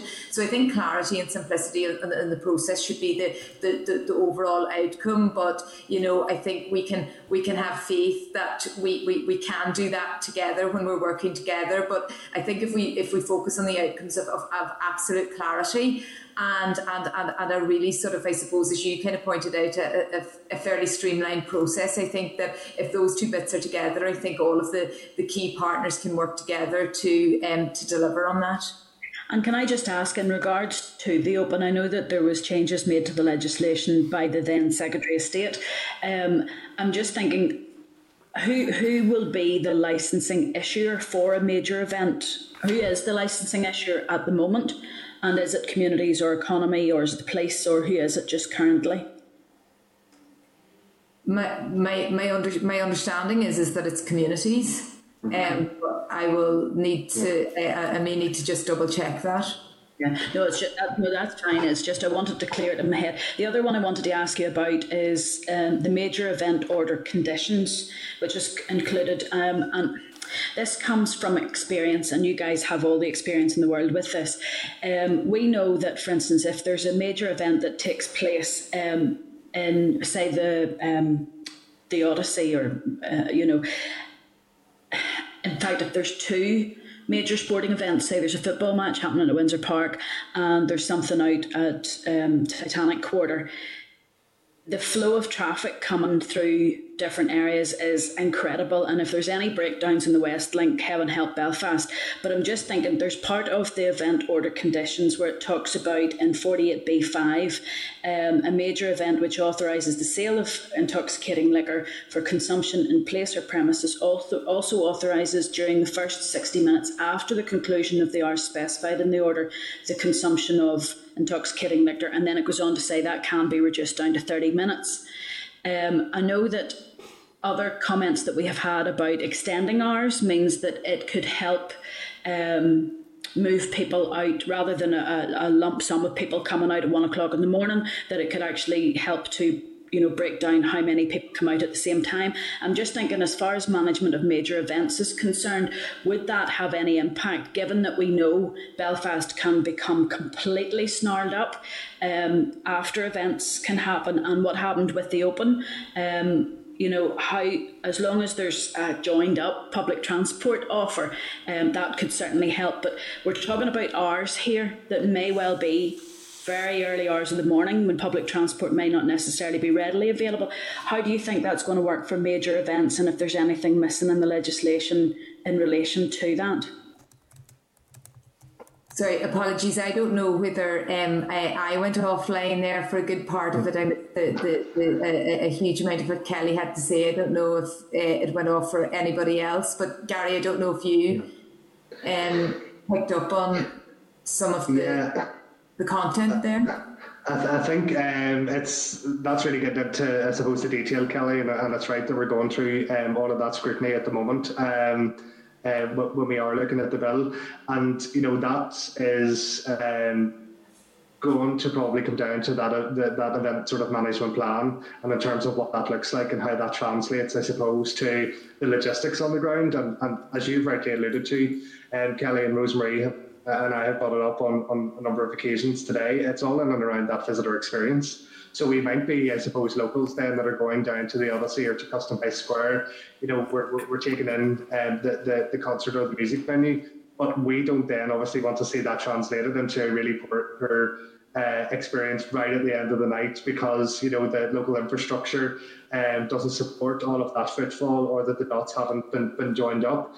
And I suppose broadly, Kelly, from our perspective today, is that regardless of who I suppose holds the powers then to designate sort of special or major events, is that Tourism NI at this particular point of the bill consultation is to say that we're very supportive of seeing improvements made to sort of that framework and how it lands, and we're willing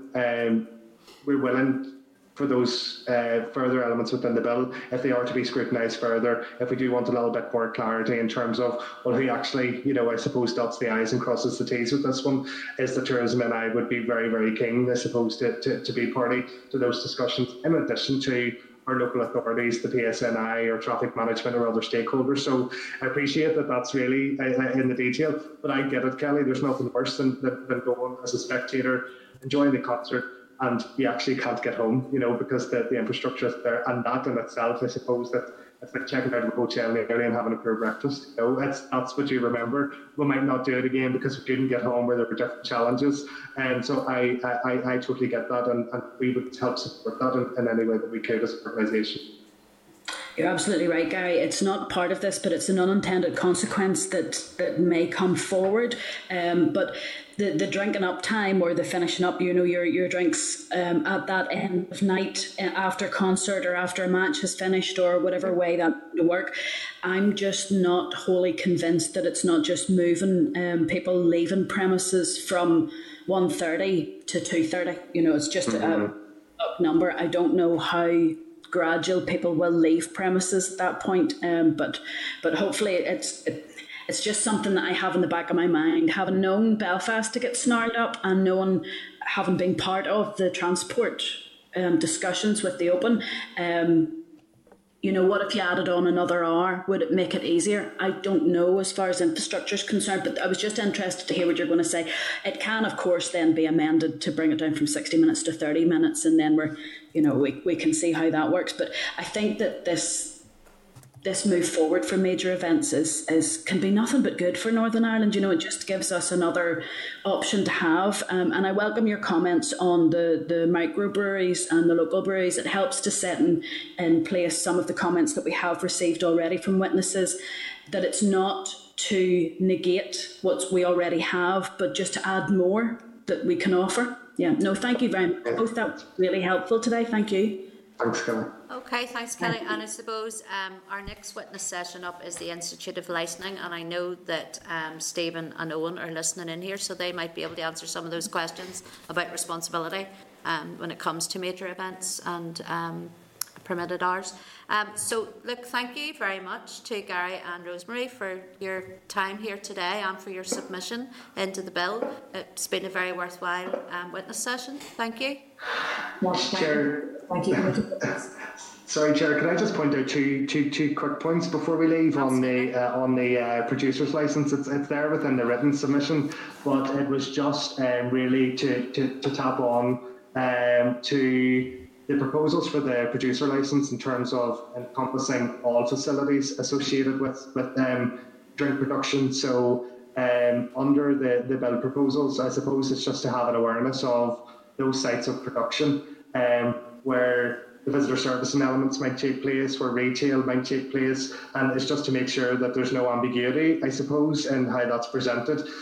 We will have heard from others, particularly in ROI, where the producer's licence has been made available but has had really low uptake, and that may be a cost consideration, but also it might actually be, well, how do I interpret this legislation and how does it apply to me as a business owner? So I thought I would just touch on that again before we leave.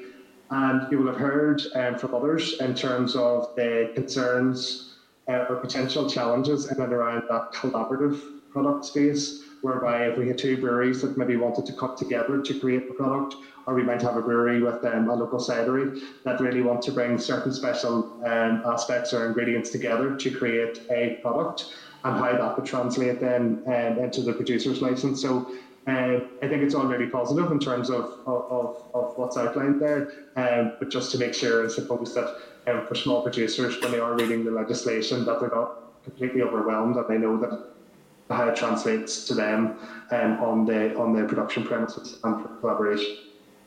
No, look, thank you for that, Gary. That was one of the questions that the clerk had asked me to ask you, and I didn't ask you. So I'm very glad that you really came in and cleared that up a little bit for us. I know whenever we've had various witness sessions where we have heard it said that in the Republic of Ireland, as you say, there's been very low uptake of this, and we actually don't know what that's reflective of. You know, is it because of the bureaucracy or is it because of cost? We don't actually know that, so that would be worthwhile actually us finding that out as well. So thanks for clearing that up too. Look, thank you very much for your time today. Thanks, Chair and Committee. Thank you. Thank you. Thank you. Bye. Bye. Okay, members, we're going to then move swiftly on to agenda item 8, which is the Institute of Licensing NI, who are again going to brief us on the Licensing and Registration of Clubs Amendment Bill. Can I inform members you'll find their agenda item at page 205 of your meeting pack. And then can I then welcome to the meeting Stephen McGowan and Owen Devlin. There we go. You're both with us. You're both very welcome. Can I then ask, I think it's yourself, Stephen, to begin the briefing, and you have up to 10 minutes. Thank you. Well, we can't hear you, Stephen. You just check that you're not on mute. Still can't hear Stephen. This happens occasionally. It's rather annoying. Do you want to try again, Stephen? No, it's not working. Look, what I am going to ask you to do, Stephen, because we've had this problem has happened many times in committee, can I ask you to go out and then come back in and rejoin the meeting, and I'll bring you in as soon as I see your name pop up here on my screen. Is that okay? All right, good stuff. Thanks, Stephen. Then I'm going to put you in the hot seat on here, so I am now. Thank you, Chair. Much appreciated. Maybe that signal from Scotland isn't working as well as it should be. Thank you, Chair, and thank you for the committee for inviting us to attend today, representing the Institute of Licensing, as well as being a member of the Institute of Licensing here in Belfast. I'm also a solicitor, so I deal with the practical side of licensing applications in the courts here in the north, and I work closely with Stephen, who will be able to give an insight into the Scottish perspective and how some of the reforms we're considering here have been implemented and how they've worked in Scotland as well. I'm just going to touch on some of Stephen. I think is going to give you a bit of background to the Institute of Licensing and how it operates across the various jurisdictions. From my perspective, you'll obviously have read the written submission from the Institute of Licensing, and I don't want to go through each point in turn, because obviously I appreciate you'll spend time going through it and you'll have read through. Just wanted to flag a couple of points from the Institute of Licensing perspective. The Institute of Licensing obviously welcomes amendments to modernising our legislation here, and views these reforms as very valuable and an opportunity to really develop the hospitality and the nighttime economy here, and also while protecting the community safety and public health. Some of the various points in our submission cover off some aspects of the bill. The Easter and additional hours is one such aspect. The Institute of Licensing is very supportive of that change. It's a change that is in force in England and Scotland in those jurisdictions, and the Institute of Licensing doesn't see difficulties in those jurisdictions with removing those Easter restrictions, and also the additional hours here will give flexibility, hopefully, to licensed premises here to grow that nighttime economy.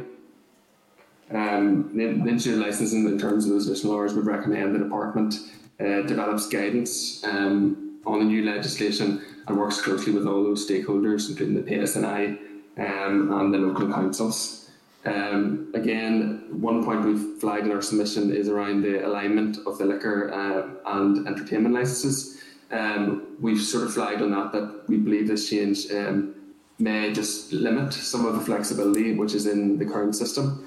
So a licensee who wishes to provide entertainment beyond the hours of their alcohol licence won't be able to do that now under the proposed bill. And that will fetter the discretion of our local councils, who, as you know, at present issue entertainment licences, whereas the courts deal with the liquor licences. This does go to a wider point, which we flagged in our submission, that the issue of licensing, while supporting these changes, will also support wider changes if there was an appetite going forward to look at maybe move into that council-based licensing system, whereas now, as a practitioner, I know we're dealing with a lot more court-based system at present. In terms of some of the other parts of the bill which we flagged in our submission, we are absolutely issue licensing supports the provisions on special events, and I know Tourism and I have touched on that, so I won't go into it, and really support that. And then in terms of the local producers license, again, institute licensing supports this, and I know you've heard from a number of stakeholders in that field in your various evidence sessions on that local producers license. Children and young people, again, institute licensing is supportive of those clauses. I think it's clause 12. And what we would say in those clauses from an institute license perspective is that we would seek for the private functions and other functions to be clearly defined in the legislation, so there's no ambiguity when it comes to enforcing this via the police and the local councils. One point we flagged in our submission in terms of clause 15 around vending machines was touched on earlier by the Wine and Spirit Trade Association in terms of how that could limit innovation in that sector. We've highlighted some examples.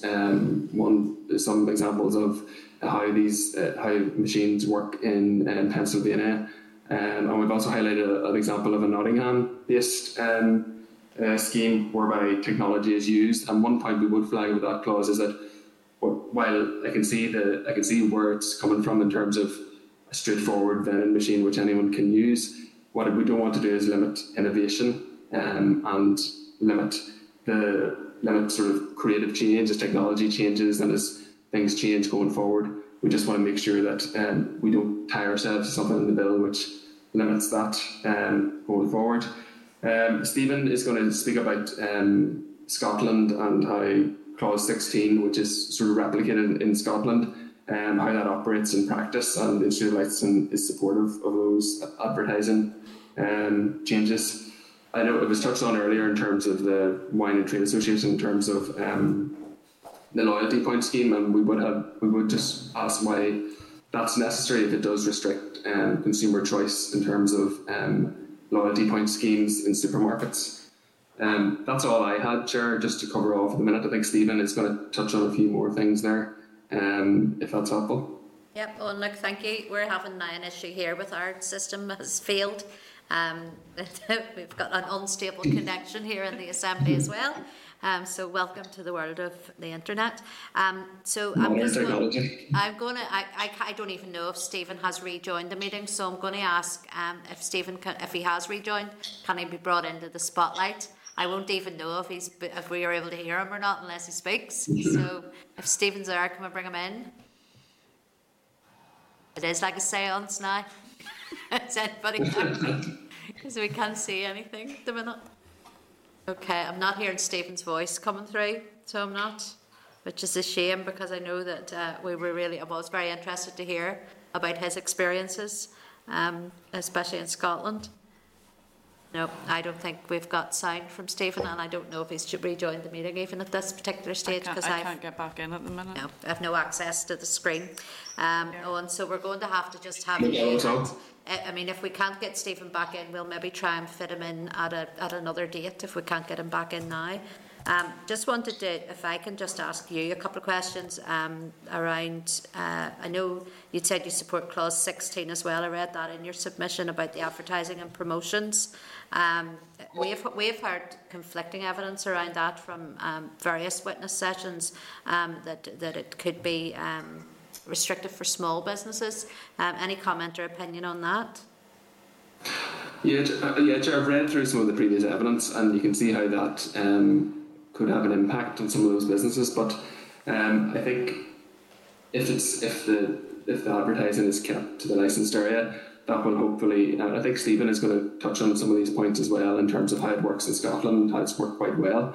But it's just about that balance in terms of ensuring the advertising, protecting young people and advertising, and also allowing companies to advertise their products. Okay, thanks, Owen. I'm just looking, I've got my screens back up in front of me again, thankfully, and Stephen has not rejoined the meeting for some reason or other, whether he can't get back in. But I mean, if we don't get him in, as I say, before the end of your session here, we'll ask him to come back. So, well, there's not a problem with that at all. He's back. Is he back? He's not on my screen. Is he? Have you got? Can you text him or anything, Owen, and see if he's there? Or? He's on my screen, Chair, if that makes... He's on your screen, he's just not on our screen. There we go. This technology is just wonderful. Stephen, we can't see you. I'm sorry, I don't even know if you can hear me. You can... I can... Madam Woman, can you hear me? Oh, I can hear you now. There you go. There you are. You've come up on our main screen, but not on the screen beside me. Please go ahead, Stephen. Go ahead. Well, first of all, I should say that I'm delighted to be able to speak to you. So it is an honour to be asked to come and speak to the committee today. And yes, the old Wi-Fi between Belfast and Glasgow down at the start of the meeting, but hopefully all is well now. Madam Chairperson and members, my name's Stephen McGowan. I'm a specialist licensing solicitor from TLT. I spend my days representing the licensed trade, but today I'm here in my capacity as a trustee of the charity, the Institute of Licensing. I'm not sure what Owen may have said because of dropping off, so apologies if there's a slight amount of repetition.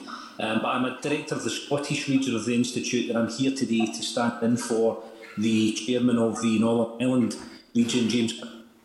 James is the licensing manager for Belfast City Council. He couldn't be here today, so I'm standing in place. The IOL members are a registered charity whose role is to promote best practice within the licensing profession. And what I mean by that is to represent and support licensing profession. The IOL is a broad church. We represent local authorities, councils, police authorities and specialist licensing solicitors like myself and Owen all over the UK. It was many years ago. We have a regional presence across the UK, Northern Ireland, which again has been an established region for many years. We're delighted to give evidence to the committee today and engage with you on the licensing reform proposals. I think whilst I had dropped off, you've hopefully heard from Owen about what the Institute has had to say in terms of our written response. And perhaps my role today, members, is to provide you with some comparison in relation to Scottish alcohol licensing, especially given that the scheme has some notable crossover with your own current proposals. Having watched a number of the other evidential sessions as well as what's been discussed this morning, it seems to me that there's perhaps 4 key areas for me which may be of interest to you, which I've picked up on, and I'll briefly go through them in the case that I have, and of course happy to take any questions that members may have as well. The 4 areas that I picked up on just from reviewing the evidence sessions were the issues over loyalty cards, tap rooms, extended hours, and then also, if we have time, alcohol display regulations. So I thought I would tell you what happened in Scotland and what our experience is in relation to these things. If we pick tap rooms first, there was various discussion from your other person speaking this morning. I think it's fair to say that in Scotland over the last number of years there have been an absolute boom of small local craft breweries all over the length and breadth of Scotland, many of whom I represent and secure licences for, and they supply local beer to the pubs in the local area as well as to shops, and many of them do tap rooms.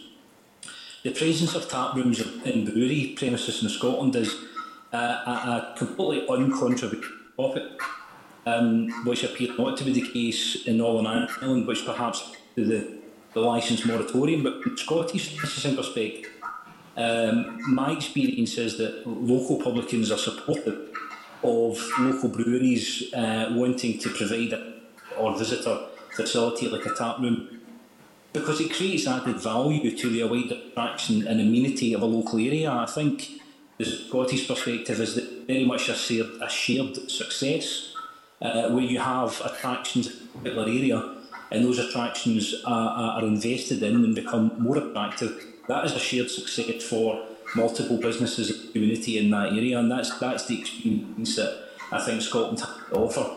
The Scottish breweries, I think we're up at something like 120 independent breweries in Scotland now, which is a fantastic number. They did absolutely thrive pre-COVID, but even post-lockdown, when unlicensed breweries were suddenly without a route to market, all of the pubs and restaurants closed down, a significant majority of Scottish local licensing boards, the authorities that were very supportive in granting special temporary licences so that these breweries could sell direct to the public. But breweries have survived lockdown 1 in the latter part of last year.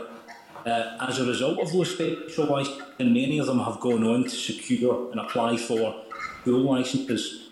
So it's probably fair also to say that tap rooms are not for every small brewery. It's not for every brewery to offer some facility of that nature, a default permission in the Scottish experience, but it's something which more and more breweries are able to do and have been able to do, and the Scottish licensing authorities have supported, especially lockdown. I think it's accepted that of the wider, pardon the pun, tapestry to boost local tourism and experience communities and jobs in an area.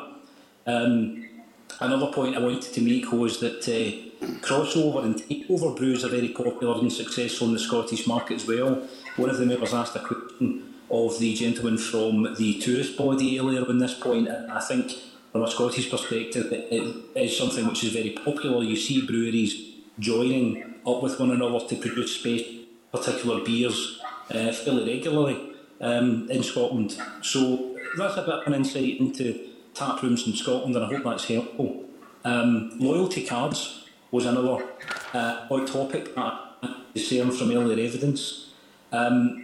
These schemes are lawful in Scotland because alcohol can be gained through points, loyalty card systems, where we employ the concept of cash equivalency. So, in other words, in order to get points in a loyalty scheme, you've had to buy other products, you've had to pay money in order to get those benefits. There was a bit of an interesting interplay with minimum pricing. I'm sure the members will be aware that minimum pricing has been in Scotland for a few years now. It's May 2018 when it was introduced, so there was a very interesting interplay between minimum pricing and loyalty card. Scottish Government's position, and indeed now the law, is that minimum pricing and loyalty cards can coexist, and where a loyalty card reduces the cost of an alcoholic item, which may reduce the value of that item below the minimum price, that's still considered to be off, because the loyalty points equate to a cash equivalent. So it's this cash equivalency which rules the day, as it were, when it comes to the use of loyalty cards. So this is something that we're well used to having in Scottish supermarkets and indeed other retailers across the country, and works quite well with the systems that we have, including the very famous or even infamous, depending on your view, condition of minimum pricing. The other topic which could be of some interest to the committee was about later hours and extensions. Now, putting COVID and the lockdown period to one side, I think it is fair to say that there has been absolutely a clear move to later hours culture over some years. People start their night out later, they therefore want to stay out late.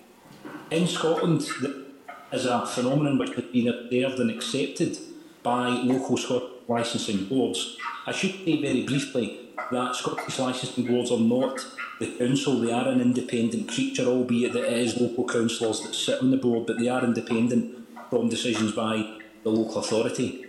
And Scottish licensing boards have reacted to this well-observed phenomenon of this later hours culture.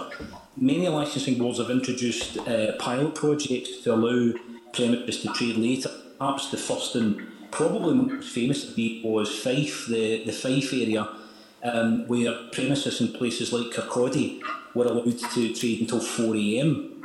Now, when this proposition was put forward, Police Scotland, the single police authority in Scotland, they were, I think it's true to say, very concerned about the idea of later hours. They were very concerned about antisocial behaviour, about are we just putting grief back an extra hour or two at the end of the night, and they did oppose the pilot project. The licensing board decided to run with it and give it a suck it and see approach and run the thing for a year. Now, at the end of the year, these premises in Kirkcaldy and other parts of Fairland who'd been trading to 4 AM were all called back in, along with the police review. And the police evidence was that they had completely reversed the position. And in fact, the police said it was the best that could happen in relation to antisocial behaviour in that area, because antisocial behaviour had gone down significantly. And part of the reason for that was that people are more relaxed and leisurely out. People were not rushing to finish their drinks at an earlier cut-off time, or not rushing to get taxis and causing resource issues and taxis. And there was a more, because of the more staggered and later times, people would go home in fits and starts, and that created a real positive impact on social behaviour. So after the year Fife ended, the police actually supported it, and that is now the case in Fife that has moved forward on that basis a few years ago now. There's various other examples. For example, in Glasgow City, there was a 4 AM pilot introduced for nightclubs. Sadly, the clubs only wanted to take advantage of that for a few months before the lockdown kicked in. Not really seen properly the impact of that going. But I think about smaller Scottish towns where similar projects have been run. Places like Dumfries, Dumbarton, all of these smaller and indeed in some rural areas have recognised the need for later hours and have instituted these projects where they have granted licences, permanent licences in some cases to later hours. And it seems to have gone well. There's always, of course, individual cases where perhaps there's antisocial behaviour and the licences can be brought back in and varied and reduced, where there is individual cases that occur of that nature. But I think it is fair to say that across Scotland there have been numerous local licensing boards who have granted later hours, and those projects have been successful, not just for the operator and for the customers who want to go out and stay out later, but for wider local communities and for the responsible authorities such as licensing staff and police. So that's a few insights into the Scottish licensing system numbers. I hope that was useful. But I'm at disposed if you have any particular questions for me. Thank you for your time. Thank you. Thanks, Stephen. And that certainly was very useful. I know that you were listening in earlier as well and would have maybe heard, and you have heard in previous evidence sessions about this loyalty card issue and how that is going to pose us a great problem. As you said there, we don't have minimum unit pricing here, and how the department are actually going to achieve what they want to achieve with the loyalty card issue is beyond me, because all I can see is it will cause great problems. So it will for many of our large retailers. Can I then take you back to the local producers issue? And you'll know you've listened to some of our evidence we've had here and the conflicting evidence that we're getting along those lines. But we do know that as part of our deliberations, we're going to have to really look at this very seriously, and we're going to have to look at the issue of tap rooms most definitely as well. Can I just ask you then, when it comes to the licensing in Scotland for local producers, what way does the licensing work for that? How much does a license cost for that? Just a ballpark figure of what a local producer could be looking at to have that license and to have a tap room? Sure, happy to help with that. The licences for tap rooms in Scotland are essentially no different to the licences for any other type of on-sales premises. A pub, a bar, a restaurant, a nightclub. Every single on-sales licence in Scotland is referred to as a premises licence, and in fact the same system, although there are differences, the same system operates in England and Wales. So when you have a brewery that wants to sell alcohol on its premises, which is colloquially known as a tap room, the application process is identical to that to apply for a new pub or a new restaurant which may be opening. In terms of cost, the licensing fees payable to the local authority are based on a sliding scale and linked to rateable value.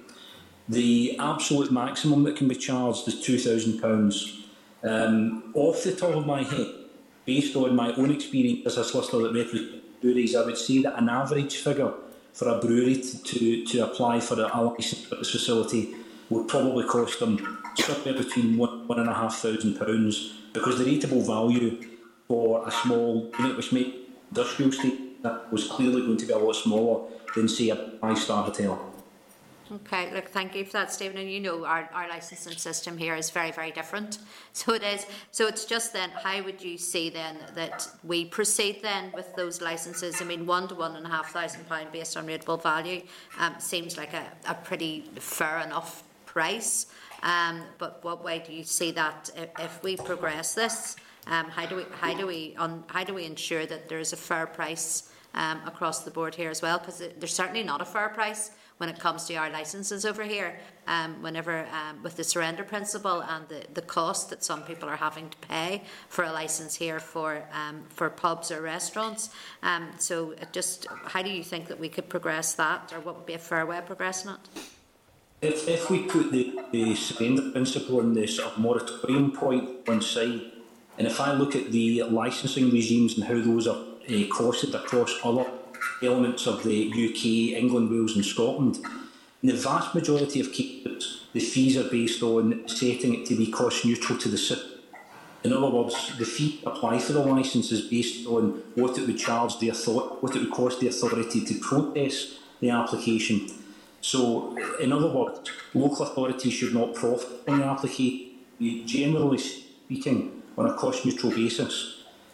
So that's a possibility, that if you were to introduce a special licence that was unaffected by the surrender principle, then you could look to set a fee based on what it would cost the licensing authority to actually process in time and try to work out a fee that way. Another example that you might use specifically for brewers, and I think this would only work for brewers, is a graded fee based on the amount of alcohol which is produced. You may have, I'm sure you'll have brewers of different sizes, and perhaps therefore the amount of litrage which is produced may be a relevant test as well. But ultimately, of course, members, it is a matter for you to decide how to proceed with this idea. Yeah, no, look, thank you for that, Stephen. It's just, I mean, I do understand as well where our pubs are coming from as well, where they're saying they've had to pay extortionate amount of money for their licence. They've got extortionate overheads and everything else, and they want to see a fair system as well. So it's that balance. It's trying to balance that fair system for both, which I think will cause us in the department an issue on this going forward. I'm going to open up to members for some questions as well. The only person I have whose hand up is up present is Kelly. So can anybody else let me know if they want to come in, and can I bring in Kelly then, please? And Stephen, very useful. I want to go back to your paper.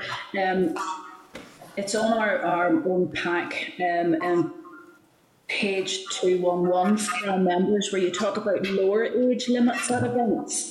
Can you just pull that out a little bit more for us, where you say, for instance, there's a birthday party, there could be an issue for the police to enforce that, and you mention about lower age limits? Thank you. Owen, I think, on that answer, if I've not to give them too much of a surprise. as the Northern Ireland representative, it's probably more appropriate for him. And then, if necessary, I can, from a Scottish perspective, to give context. Hi Kelly, yeah, I think the NI local government are going to be giving evidence to you on this point as well. Yeah, it's just it's whether there should be a lower age limit considering those events, particularly ones that say a private function which might go on to 1 a.m. And it's just how you put those safeguards in place around all those factors. Okay, so I'm just sort of thinking, it isn't in your mind, for instance, if it was an 18th birthday party where alcohol can legally be sold on the process, that it would be limited to 18-year-olds? Yeah, I think we're on the same page. Okay. And also just thinking about age as well, age verification for delivery. Have you any thoughts on how that could work, or the experience, Stephen, you have from Scotland? If I go first on that one, in the Scottish system, the position with age verification is essentially no different to buying a pint in a pub or standing out in the market. If I order alcohol and it's not my person delivering the alcohol has to verify my age. If my teenage daughter, or for example, instead of me or my wife, then either they would have to come and get me or produce to show that they are 18 or over. The Scottish system would also require refusal of delivery where the person who is attempting to receive the goods is under the influence, in the same way that a drunk should not be served at a bar. The Scottish system are also significant record-keeping requirements, so that if you are delivering alcohol, for example, the breweries we've been speaking about, there's a huge amount of breweries who survive through home deliveries of product because they don't route to market. And what they have to do is to keep records, so there has to be a delivery book, a day book, the customer's details, the amount of alcohol that's been ordered. Record keeping of that nature is a part of the licensing conditions in Scotland.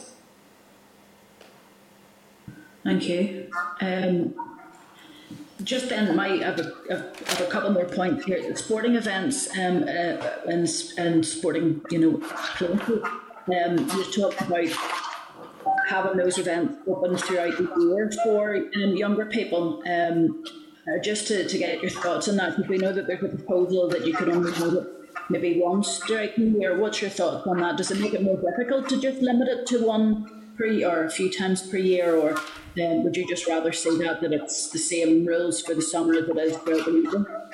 I think that's one for Austin. Yeah, Kelly, yeah, that's what we're saying. So rather than limit it to the summer months, have it throughout the year. I think, Stephen, that's how it would work in Scotland across your jurisdiction. There's no limit this summer. There's no summer month limit in terms of the sporting clubs. Okay, yeah. To be honest, to me that makes sense and makes it easier, but I'm not sure why there's this limit put in. There was another part in your paper where you talked about people drinking alcohol in vehicles. I'm going to actually say to the chair, I think we need to write to the Department of Infrastructure. A few years ago there was legislation brought forward about consumption of alcohol on vehicles, and I think that's already within legislation here. Yeah, it's true the points we've raised, and it's whether it comes under this legislation, Kelly, or a different piece of legislation, because there has been issues in terms of bus drivers not wanting to take responsibility for that. So it's just where that legislation would sit. But it's just a relevant point we wanted to flag in terms of that, because it is very prevalent across our communities here, as you probably know. Party buses were a big concern back in my day when I was working in transport, but I know that there was prosecution of the driver if people were drinking on the bus or on a taxi. So it's something I think we need to match in with Department of Infrastructure on that one. But thank you very much, guys. Thank you. Okay, thanks, Kelly. Mark Durkin, can I bring Mark in? Thanks, Chair, and thank you guys for that. Kelly just got it in the end, but the issue I was going to come in on, and that was the transport. I think you guys have categorised this missed opportunity and people know to do it. But and remember when I was in the Department of Environment, this was an issue that caused headache and the officials, but heartache for many parents and transport providers out there. Now that it has been raised, I would certainly concur with Kelly that it's not something that we can ignore, and we have to see if there is an opportunity to get this all through this legislation. obviously working with the Department for Infrastructure, and I believe DEF also has a role in this. So I think you might be giving us a wee bit more work to do, as if we haven't enough. But I was just wondering, do you know of any examples of how other jurisdictions deal with this, or does it seem to be a particular issue here? Certainly I can answer that for Scotland, and indeed I think for England and Wales. The Scottish system and the English and Welsh systems do allow vehicles to be licensed, but you've got to remember that we are coupled with the surrender moratorium. So the grant of new licences is based on the merits of that application as a whether or not there's another licence that is subsisting or not. So in Scotland, for example, it's quite common the vehicles be licensed and they will hold a premise license. The same type of licence that applies to a pub applies to a vehicle instead. And the benefit of that to the system is that the person that wants to run that business is the police, is subject to a fit proper test, and the vehicle itself is also subject to safety checks to a certain extent. That then brings that type of activity into the regulatory system, and I think that's the key part, because when you've got those activities operating outside the system, how do you deal with them? Yeah. Whereas data licensing required for a vehicle, then those operators will have to apply. It means that the regulator can keep a check on them. The licence can be reviewed every so often. The licence can be revoked if the person is allowing underage drinking to happen, for example. And that brings it into the regulatory system, and I think that's the principal approach, certainly viewed in the other constituent parts of the UK. Yeah, Mark, at present, our licensing categories under the Licensing Order 1986 doesn't include. You couldn't license a bus or a party bus, for instance, because it probably wasn't envisaged when that was drafted, and it's not a category of license under that legislation. Okay, thanks, guys. I think it's something we might have to look at, or in collaboration with other committees and departments. Thank you. Okay, thanks, Mark. I've no other members who have indicated that they want to comment or ask anything at this stage. So can I thank you, Stephen and Owen, for coming along and briefing us today, and thank you for your submission as well and our call for evidence. So thank you. You're welcome. Thank you for the. Okay. Thank you very much, Chair. Thank you to the committee. Thank you. Bye-bye. Okay, members, we're going to then move on to agenda item number 9, which is a briefing from the Safeguarding Board, again on our Licensing and Registration of Clubs Amendment Bill. Members, there's no papers for this agenda. It will just be an oral briefing. So can I welcome to the meeting Bernie McNally and Andrew Thompson. These are both very welcome. Can I ask then, Bernie, I think it's yourself that is going to provide us with an oral brief. And you've up to 10 minutes, Bernie, so if you want to go ahead. Okay, good morning, everyone. I think it's still morning, so good morning. Can you hear me okay? Can indeed, yes. Yes, okay. Good morning. My name's Bernie McNally and I'm the chair of the Safeguarding Board for Northern Ireland. And I think our presentation here, this 10-minute presentation, will be in 2 parts. I will make some comments on the context of the Safeguarding Board and the issues around the licensing laws in relation to that, and then Andy will make more specific comments on some of the changes that are being proposed. Well, the Safeguarding Board, as most of you will know, is a membership organisation. It's made up of 27 members, and those members include the police, social services, education, probation service, youth justice agency, and we have members of the voluntary and community sector on our board. So it's a membership partnership, really, that its main function is to safeguard and promote the welfare of children in Northern Ireland by coordinating the work of the various organisations that are members and ensuring the effectiveness of each of the organisations. So we really try to make sure that the various organisations don't work in their own silos, that they work collaboratively and collectively on matters of safeguarding. So we're not a regulator, but because the regulators are all associated with the various organisations like the Policing Board or QIA or whatever. We're more an enabler to enable these organisations to work effectively. And the Safeguarding Board has 3 key priorities going forward in their latest strategic plan. We have the mental health and well-being of young children and young people is one of our key priorities. Domestic violence and neglect of children. And as you can imagine, alcohol is a factor in all three of these key issues. And I suppose generally we would say anything that increases accessibility to alcohol to the parents or the children will have an impact on those three issues. And the Safeguarding Board are very acutely aware, that all of the members are acutely aware of the dangers of alcohol misuse among children and their parents. And there's no good news story in relation to that. We have issues relating to domestic violence, risky behaviour by children, suicide, health issues, public order issues. So all of those issues we are dealing on a day-to-day basis with the fallout from that. However, on the positive side of this, the research would indicate that some positive trends in relation to alcohol consumption by children and young people, and the trends are all downwards, that children are drinking less, that they're drinking less frequently, and when they do drink, they're drinking less binge-like behaviour, although they still binge, but that these trends are all on the downward trend, so we're quite positive about that. And there's been a 40% increase in the number of children who describe themselves as teetotal. So that's really, those are really positive things. I suppose in relation to the legislation that you're proposing today, it's all about building in safeguards. And I'm going to hand over now to Andy Thompson, who's the chair of one of our committees, to give us some more specific detail on that. Okay, thank you, Bernie. Thank you, Bernie, and thank you, Chair. Can you hear me okay? I can indeed, Andrew. Lovely, thank you very much. Thank you. I'd just like to, first of all, thank the committee for having us before you today. And I'd like to look at some of the specific proposed changes that especially affect the laws around children on licensed premises and the accessibility to alcohol. They are attendance of children at underage functions after 9 p.m, children remaining at family functions after 9 p.m, and sporting clubs extending the time children can remain, especially during summer months. The board is ever mindful that any extension to the time children may stay on licensed premises could influence their relationship with alcohol, but the board does also consider the positive impact varied social and cultural experiences can have on a child.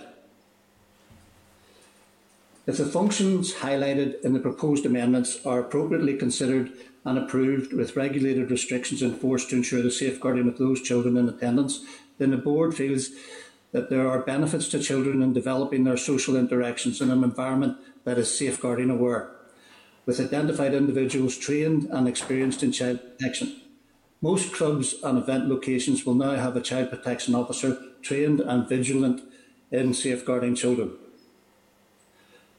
Functions closed to outsiders with regulated oversight could be beneficial locations for children to socialise, as opposed to the unseen, unregulated alternative.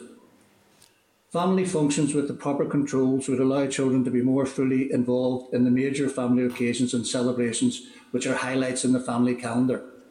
Sporting clubs provide a refuge of fitness, exercise, teamwork and companionship. Often in summer months, games like golf, football and GAA will not end until after 9 p.m, and the opportunity for under 18s to engage for a short time to conclude their event and the day should be seen, again if properly regulated in the complete sense of the word, as opportunities for children to develop physically and emotionally. Premises like those mentioned in the proposed changes to the regulations are those with experience in the presence of children, with appropriate limitations, and are generally seen as safe places. Organisations like Sports NI have worked tirelessly to enhance child protection awareness and training. Safeguarding policies are commonplace and social experiences are valuable lessons for children. Well-managed and regulated events can be used to reduce the draw of unseen, unregulated actions some children are attracted towards. In relation to some of these other specific items, self-service vending machines in locations or premises where children could have access to alcohol are not facilities the SPNI could support. Formal approval and oversight by the Department of Health of regulated codes of practice, of which a breach could have licensing consequences, are a positive approach. Self-regulated codes of practice lose some element of public confidence over those seen as formal where non-compliance has possible consequences. That, in the first stage, would hopefully encourage compliance, but if not, they at least allow for action to be taken to remove those who increase risk from the marketplace. On the particular point of the amendment re-advertising, the SPNI see this as a good reminder as to the rules regarding clubs and admission, and that's in regards to the specific advertising of events. On a more general point in relation to advertising, advertising alcohol in a child-friendly environment is questionable on behalf of the SPNI. Research tends to show advertising increases awareness and cultural acceptance. The view of the SPNI is that less advertising of alcohol is generally a better thing in the world of children. It is accepted that a considerable level of financial support and funding is created from this activity, and many organisations benefit from the income. But if we remember that they said snooker would collapse after the embassy was removed from the World Championship, and Formula One would go under if Marlborough's involvement and support was excluded. This is not just a child safeguarding debate in relation to advertising, and many others will have a significant view and different approach. The view of the SPNI is that the link between things that are good and wholesome, like sport, should not have the obvious and calculated attachment of alcohol. With the awareness that advertising is a key element and driver of demand and has a significant cultural influence, our view is directed purely at the possible influence on children openly advertising alcohol could have, especially with the absence of any controls over content, location, or limitation on audience access. SPNI's general position to the committee this morning is that we are not pro-alcohol and we're not anti-hospitality. Society should be open to change in a managed and safe fashion. The SPNI has a safeguarding stance. Children need safeguarding, well-being and protection. If we can provide well-being in line with safeguarding, then that should be our goal.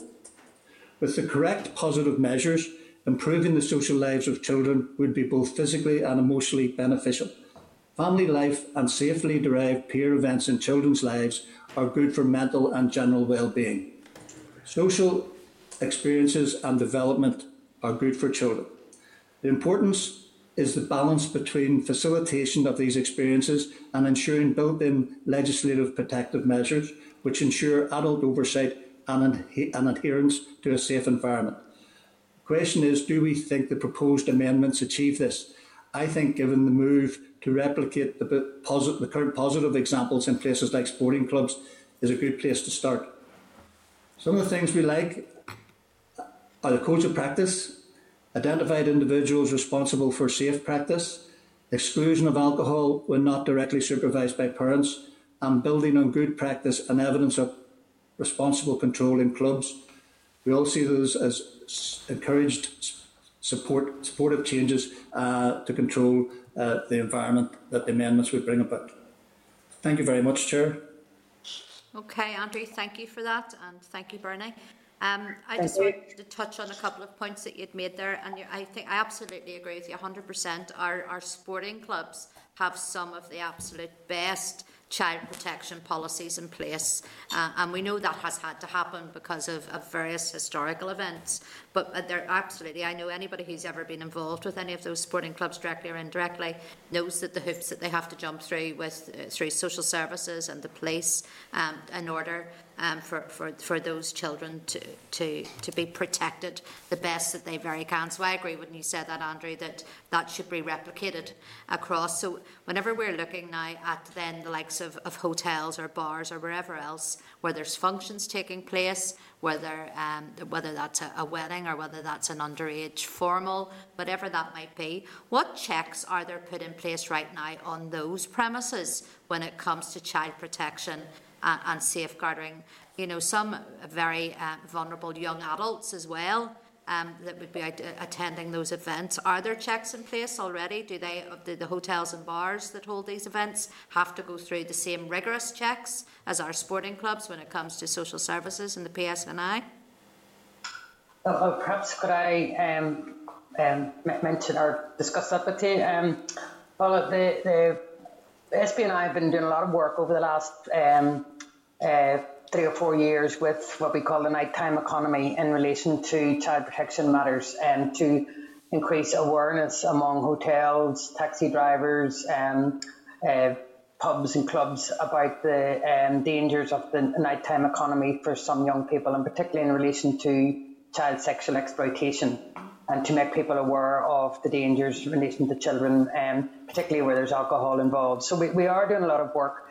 They don't have the same regulation as a sports club or a private members club would have in relation to, because they come under the auspices of, say, for example, Sport NI and their own sporting bodies who have all signed up to child protection regulation and child protection procedures, and many sporting areas don't get any grants, for example, if they don't have a designated child protection officer. I suppose in relation to the hotels having functions, say a school formal, well, our understanding is that will be a non-alcohol issue, and it's about making sure that venue is not linked with a bar and that there are not people drinking in that. A family event, we consider the best protectors of children are their parents or their significant family members. So we have an expectation that when children are in a wedding or in a granny's birthday party or whatever the event is, that the supervision of those children, those young people, are the responsibility still of their parents. And I suppose that's why we make a differentiation between a child going into a pub where they're not supervised by a parent and a child going into a pub where they are supervised by a parent in a controlled environment, and that these are private members' functions, so that other members of the public are not allowed into those venues when the children are there. So I hope that answers your question, but we don't have any. The hotels, well, they might have codes of conduct and they may join with the BSBNI and attend some of our courses on child protection awareness. I'm not aware that they have any regulation in that regard. Okay. Is it something that we need to look at then, Bernie, going forward? I mean, with the best will in the world, I mean, the children and young people and teenagers especially, I've had two of them, you can't have them under your gaze 24/7 if you're attending something, an event with them. And there are people out there that groom, there are people out there that very much know how to attract those young people away from their parents and whatever else. They do it very well. And they work within all of our industries. They're not just, they work within all industries. So is there something we need to look at to have some more formal clause around that whole sort of that child exploitation and child protection? If these other events or these other spaces want to hold events for young people to be included in those events, do they need to then comply in the way, for example, our sporting clubs comply? Is there something we need to do around that?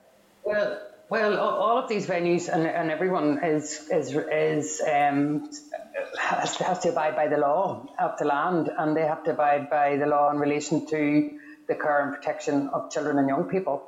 I suppose it's trying to get that balance in relation to where the children go for their socialising, and we feel that they should be under the watchful gaze of a responsible parent as much as possible.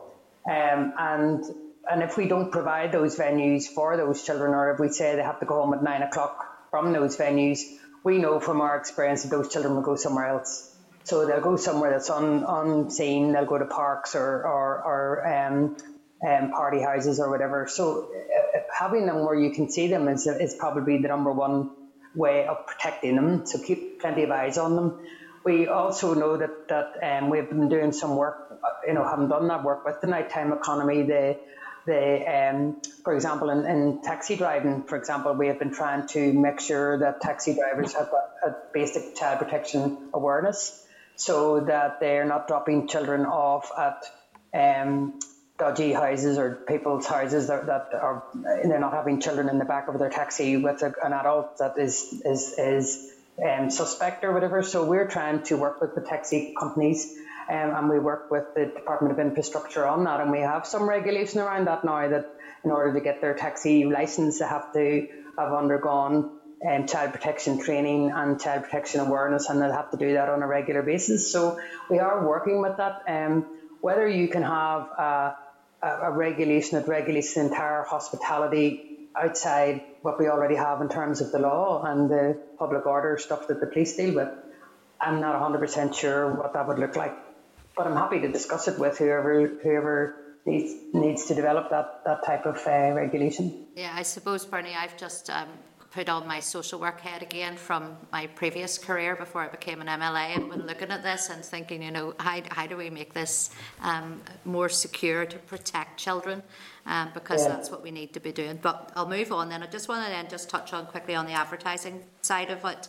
And again, as I said, our sports clubs are fantastic models of how that whole child protection policy can be done well.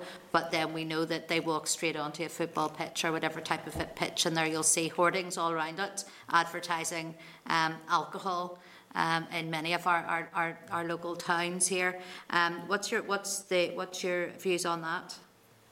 I'll hand over to Andy in a moment, but I propose my general view is that in order to, I mentioned that there was a reduction in a number of children who are drinking and the frequency of drinking and the extent that they're drinking, and I think a lot of that comes down to a change in culture, that we've tried to change away from that culture that drinking is the only place that you can socialise and where young people can feel happy. And also we've got away from that idea that alcohol is so bad that children actually want to drink it, right? So we're trying to get that balance in the culture.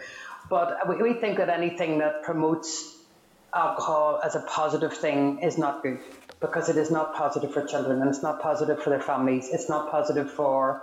We see it every single day in relation to domestic violence and in relation to poor health outcomes for children and their parents in terms of children taking risky behaviour. So there's nothing positive about alcohol, but what we think is that to reduce down as much the advertising as we can.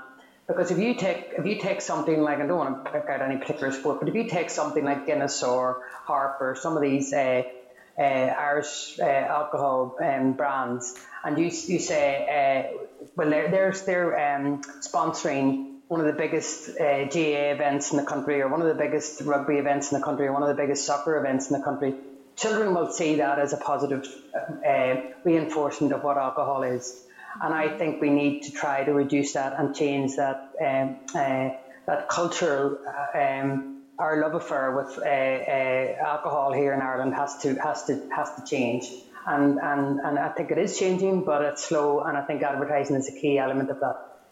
Maybe Andy wants to make a comment on that more specifically. Bernie, I think you've answered it very well. Just probably reiterate the complications, and the Safeguarding Board is very aware that this is a much broader debate than just in relation to safeguarding. But our view is that Bernie has expressed, but very complicated issue in regards to just given one of the elements that Bernie had mentioned, the Guinness, say, and the rugby. How do you prevent that from, matches in Dublin will be streamed live on television here. Children who, teenagers, both boys and girls who play rugby, will be watching that avidly. I think the general idea is limit as much as possible the access children would have to alcohol advertising, but accept the fact that it's a very, very complicated issue, and one that will take a massive debate, and it'll have to probably be done on a national basis. Okay, Andrew, thank you. And I know we're going to be looking at the whole gambling legislation coming up, not in another bill, and we'll be looking around the advertising of gambling as well, whether that's on football grounds and church. So it's part of a bigger issue of how it's blatant in your face advertising constantly when you watch any of these sports. And as you said earlier, Andrew, like when snooker did take away, when Embassy started advertising on the snooker and Marlborough on the racing, these things continued without any hassle, without any problem, and we're still able to continue to this day without that major sponsorship blazoned across everything that we saw on our screens. So I think it is something that we probably will have to look at closely going forward, both in this bill and the gambling bill. Thank you. That's all from me at the moment. I only have Kelly, who has said that she wants to ask a question. So, Kelly?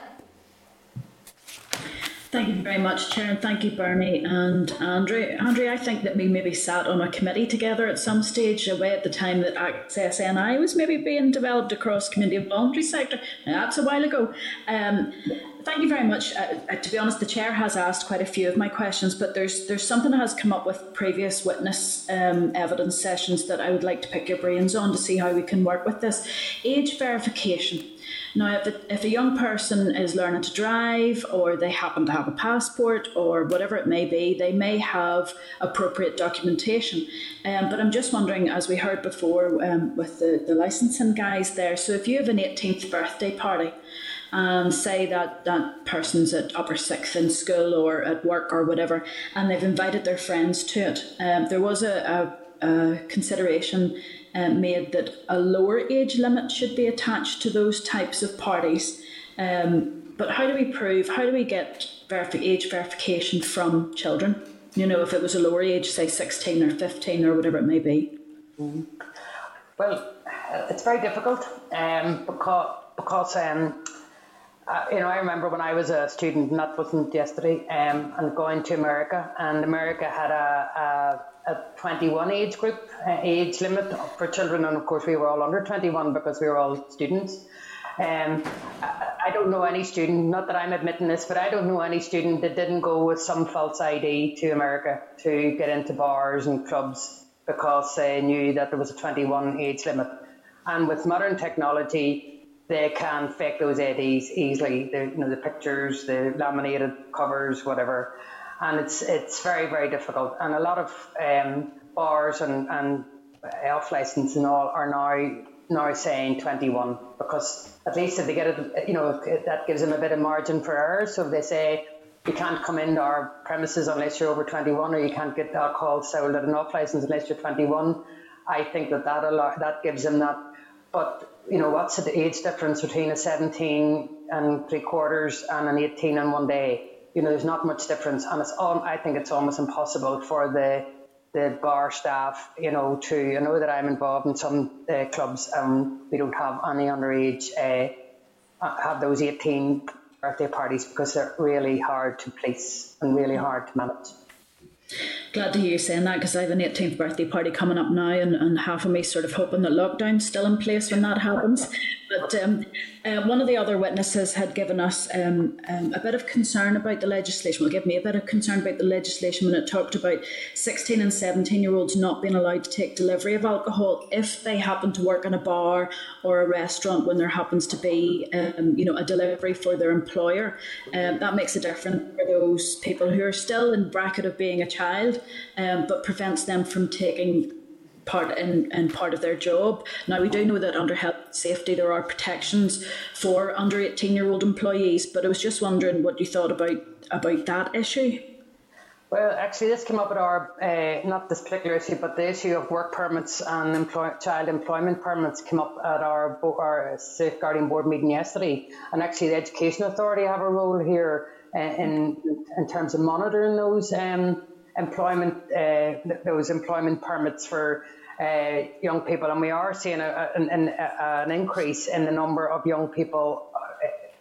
We were looking recently at the young people who are engaged in the industry, the film industry now that's growing here in Northern Ireland. For example, child actors or additionals or whatever they're called that go along to these events, and how they're managed and how they chaperoned, because there's very grave dangers for young people among those adults. We know from the whole Me Too movement in relation to, young people trying to have a career in that industry. So we're acutely aware of young people in adult environments.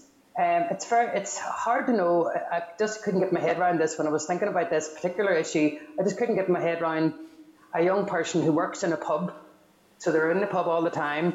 What the difference is between them serving pints behind the bar or collecting glasses or whatever they're doing, or serving drink to the punters, and working in the storehouse and taking in a keg of beer from the wholesaler. I just couldn't get my head around that. So I think there is something around looking at the work permit generally for young people working in these types of industries, that there is a different danger. And one of our members yesterday raised, if you're going to increase the accessibility in terms of, say, over the holiday period at Easter, that's going to be more kids working longer hours. So that needs to be controlled to make sure, because that's when we all worked as teenagers. We worked at our summer holidays and our Easter holidays. So I think we have to be mindful of any change has another impact, unintentional consequence, if you like. And that we need, those child employment work permits, certainly after the meeting yesterday, I thought I'm going to need to have a meeting with the Education Authority and talk to them a little bit more about this and find out what are their issues and how they're dealing with these matters. Yeah, no, absolutely. I know that I'm from a rural area, and the only places that 16 and 17-year-olds can get work locally is either in the local bar or a local corner shop or garage, and that's it. So it is, as we know, throughout COVID, that has been the vast amount of students that have lost jobs or been furloughed have been in the hospitality industry. One of the other things I wanted to ask you about is child protection issues. So if you have a child who appears at a pub, I've just given this example, but it could apply anywhere in Northern Ireland, a child who appears at a pub, and rightly so, they are a child, they're not supposed to be there, they're not supposed to be trying to get in, and whoever on the door turns them away. But they're trying to get into the pub at a time that is much later because of the additional operating hours. As far as child protection issues are concerned, if that person has been trained and they recognise that there's a child protection issue, it could well be that this child is being urged by another adult or whatever. The out-of-hour reporting mechanisms, does this legislation and the additional hours cause any difficulties for reporting? Is it just go to the police? Or, because I know whenever my previous work in community and voluntary sector, it was very difficult to get trust people outside of working hours. So I'm just wondering, is there anything that we need to think about? Now, it may well be that this would be part of a code of practice, but is there anything there in joined up working between organisations that we need to be cognizant of for those pubs, bars, restaurants, hotels, whatever it may be, if there is a child protection issue, and reporting that? Okay. Again, we worked with the nighttime economy and the clubs and pubs, and the Board NI's regulation around sporting organisations in terms of getting advice on. There's one thing about getting advice, what should I do? So they have designated officers and stuff, and what should I do? They don't want to be a hammer to cracking eggs. They don't want to be dialing 999 for the police for some wee lad trying to get into just go home, son, and behave yourself. So you're trying to balance that. But if you have a serious child protection concern, all of these organisations are really aware. We have at least three mechanisms. One is the police, obviously, or the first port of call after hours if there's an emergency. And we also have a 24-hour social work service that has been around for probably about 10 years now. We've had this emergency social work service. So if you didn't have the number for that, it's obviously online or whatever, but if you weren't able to contact them, the police will contact those people for you. And the third area is obviously the NSPCC child line, which is manned 24 hours a day as well. So if there's an issue that people can't get, the police can't get social services in, there's the third option is NSPCC. So I think all those bases are covered.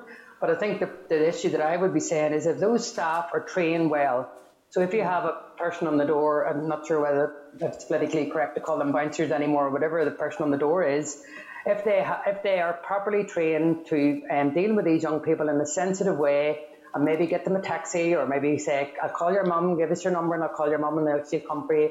If they can deal with these things in a de-escalation way, I think that's much preferable than the bigger, the force of the state coming in to look at this. And can I just, my final question, thank you, is where a premises, because I know, and I think we probably all could put our hands on our hearts and say there are bars in different places across every part of the countryside where rightly there's underage drinking taking place. The police know it, the man in the street knows it. If there is a premises that is persistently flouting that, may even have been prosecuted for doing it, do you think that is an issue that should be considered at their licence renewal? Oh, absolutely. The licence is there to regulate and protect the community. And I absolutely believe that if an organisation is deliberately flouting those rules for all the reasons I've said in relation to young people and the dangers of alcohol with young people. And if recorders of us are working to try and reduce alcohol with young people, trying to protect children from alcohol, and a regulated establishment is deliberately flouting those laws, I don't think their licence should be continued. I think that's absolutely. So we can keep that within that, and if there is a code of practice coming through that has been talked about by different witnesses, that should be definitely part of that, as well as the licence. Thank you very much, folks. All that we can do to protect young people in this day and age. I know that I think probably when I was younger, and my daughter now that she's of that 17-year-old age, you put like a makeup on and you cannot tell the difference what age they are. So it makes it extraordinarily difficult for the people who have the licences. And then you've got young people who are doing all that they can with their fake IDs and stuff to go past the licence rules. But thank you very much for the work that you do. Thank you. Okay, thanks, Kelly. And no other member has indicated they want to ask anything. So can I also then just finish by saying thank you again to Bernie and to Andrew for joining us today. Okay. Thank you. Thank very you. much. Thank you. Thank you. Bye-bye. Bye-bye. Okay, members, we're going to move on to agenda item 10, which is an SL1, and it's the Private Tenancies Coronavirus Modifications Regulations Northern Ireland 2021. You'll find the papers for this at page 220 of your meeting pack. This is to extend the emergency period beyond the 30th of September to the 31st of March 2021. This proposed rule further extends this emergency period beyond the 31st of March 2021 to the 30th of September 2021. Are members content with the Department to proceed to make this rule? Sorry, go ahead, Andy. Sure, can I just declare interest private sector landlord, please? Absolutely, no problem. Thank you for that. Members content that the Department proceed to make this rule? Yeah? Yeah. Great stuff, okay. Then can you turn to agenda item 11, which is SR 2021/28, the Loans for Mortgage Interest Amendment Regulations Northern Ireland 2021. You'll find a copy of this SR at page 224. Again, can I ask if members any objection to the rule? No objection to the rule. Then can I put the question that the Committee for Communities has considered SR 2021/28, the Loans for Mortgage Interest Amendment Regulations Northern Ireland 2021, and subject to the Examiner of Statutory Rules report, has no objection to the rule. Okay, members, can we move then on to agenda item 12, which is SR 2021/31? Sorry, somebody want to say something? Chair, sorry, I was hoping to come in if you don't mind. I was going to say, actually, do you see that piece of work? I know it's coming through from the department, but especially on the part to do with domestic violence, that's a very good news story that we actually have that protections has been corrected and is included. I don't know if that's something that maybe, Chair, you want to put out a press release on, just to say that protection is in place. Yep, okay. Look, thank you for that, Kelly. We'll get the committee clerk to look at that, so we will. That's okay. Okay. Agenda item 12 then, members, SR 2021/31, the Local Government Capital Finance and Accounting Coronavirus Amendment Regulations Northern Ireland 2021. Members, you have a copy of this SR at page 233. Again, can I ask if any members any objection to this rule? No objections? Okay, I'll put the question then that the Committee for Communities has considered SR 2021/31, the Local Government Capital Finance and Accounting Coronavirus Amendment Regulations. Hold on, I'm on the wrong page. Bear with me. Sorry, I'm going to go back and read that again just so it's read into the record. That the Committee for Communities has considered SR 2021/31, the Local Government Capital Finance and Accounting Coronavirus Amendment Regulations Northern Ireland 2021, and subject to the Examiner of Statutory Rules report, has no objection to the rules. Okay, I'll move on then to agenda item 13, which is correspondence. Members, you'll find the memo at page 240 of your meeting pack. Can I draw your attention just to one item, and that's at page 316, and it's in relation to the review of Charity Commission. This email is from an individual who has been in regular contact with the committee, who has concerns about the review and the lack of involvement of the department. The individual also expresses concern that the final report will only be made available to the department will only be available to the department on request. So can I ask members, are they content that we forward a copy of this email to the department for response? Agreed? Agreed. Thank you. Other than that, I've nothing else to highlight under correspondence. Any other members? Kelly, see your hand up. Yes, thank you, Chair. Just to say that I met with, what are they called? The Independent Scientific Advisory Group. It's on page 323. And I spoke not as Deputy Chair of the committee, but just as a working MLA. But I think that I would like to draw it to attention of the committee. I think that the proposals that have been put forward by the group are extremely interesting. It's a way, or what they're proposing is a method by which we encourage people who cannot work from home to self-isolate by providing support. Scotland already has this in place, and I know we have the discretionary support, but discretionary support, it's not working I don't think it's working as well as it could be. In sending this forward to the department, I would like to ask the department what is their response to this proposal and what is their considerations in the welfare mitigations going forward, particularly for this one. I know welfare mitigations is a more general thing, but this is a COVID mitigation, and if something like that might be able to be affordable and accepted. Okay, I know the member we were forwarding this letter through to the department to ask them to make comment on it. Kelly, do you want to take it further than that then? Do you want to ask something specific? Yeah, it's just to ask if this is, we're asking them, are they going to take it forward, but it's their response to it, and their thinkings on this self-isolation grant proposal that includes, as Andy has talked about earlier today, increasing the maximum income floor and so on, because that will have an input into welfare mitigations. Okay, all right, we'll do that. Members agreed? Yeah? Yeah, okay. Sorry, Chair, just coming in on that, and this has to be done as a distinct piece of work as opposed to the review and the discretionary support that we're not going to hear back from until June. Yeah. Because it's just to do with the pandemic. This is about protecting people's health as well as their incomes, and not even just those individuals, but those around them as well. And I know I'd actually raised it with the Finance Minister, among others previously. I'm not a scientist or epidemiologist, but it would be hard to conclude that the fact that we haven't had a satisfactory sufficient self-isolation hasn't contributed in some way to the spread or transmission of the virus. Okay, all right. Thank you for that, Mark. Any other members, anything they want to highlight through correspondence? Chair. Yep, go ahead, Sinead. Yeah. Just on that, I think the DFC have already done what they have agreed to do through the discretionary support payment, and I think in other areas, the COVID isolation grant, it actually sits with the Department for Health, and maybe that's something that Health should be looking at as well. Okay. No, thank you for bringing that point in as well. I suppose if we can get that letter off this week then about this, to do with this letter that we've received, get it off to our department and see what they answer back. And if it is something we need to then take to another department, we'll do that. Yeah? Are members okay with all of that then? Yeah?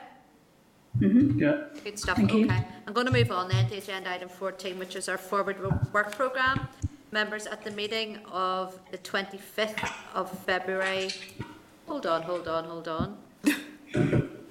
That's wrong, isn't it? No, it's next week. No, it's not. Next week's 25th, yeah. Next week. Next week is the 25th, Mike. I think today was the 25th. I'm way ahead of myself, so yeah. So no, it's not wrong. Apologies. Make me think I'm going mad.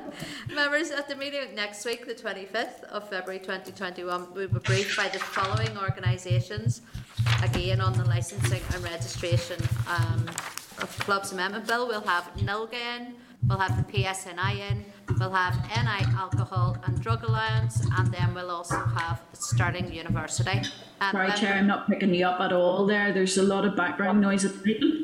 Okay, I will try again, so if people can stay still for me, I read it out. Next week we're going to have in NILGA, the PSNI, Northern Ireland Alcohol and Drug Alliance, and also Stirling University. So we'll have 4 briefings next week on the licensing bill. So we have. So members, any comments on that or content to note? Chair. Sorry, Sinead, did you want to say something? Yes, yeah, sure. Listen, that sounds, next week's evidence session sounds good. I just have a concern, and I don't know if any other members are picking up on this over the last few weeks. I feel there's been a real duplication in terms of the type of evidence that we're getting.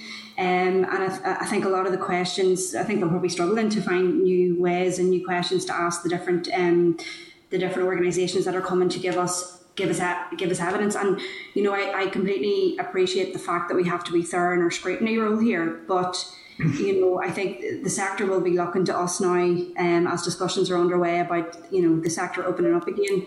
And I think we should endeavour as much as possible to try and align with that, whether that's in terms of getting more written submissions, but I certainly would like to have a clear understanding of when we will actually be getting to that clause by clause scrutiny that everybody's waiting on us to get to. So I just want to put that on, out there. I just feel like some of the evidence sessions are not that they're unnecessary, but they're a bit samey and they're being duplicated in terms of the evidence that we're getting and our ability to sort of ask different questions and new questions of those organisations. So I just wanted to put that out there, Chair.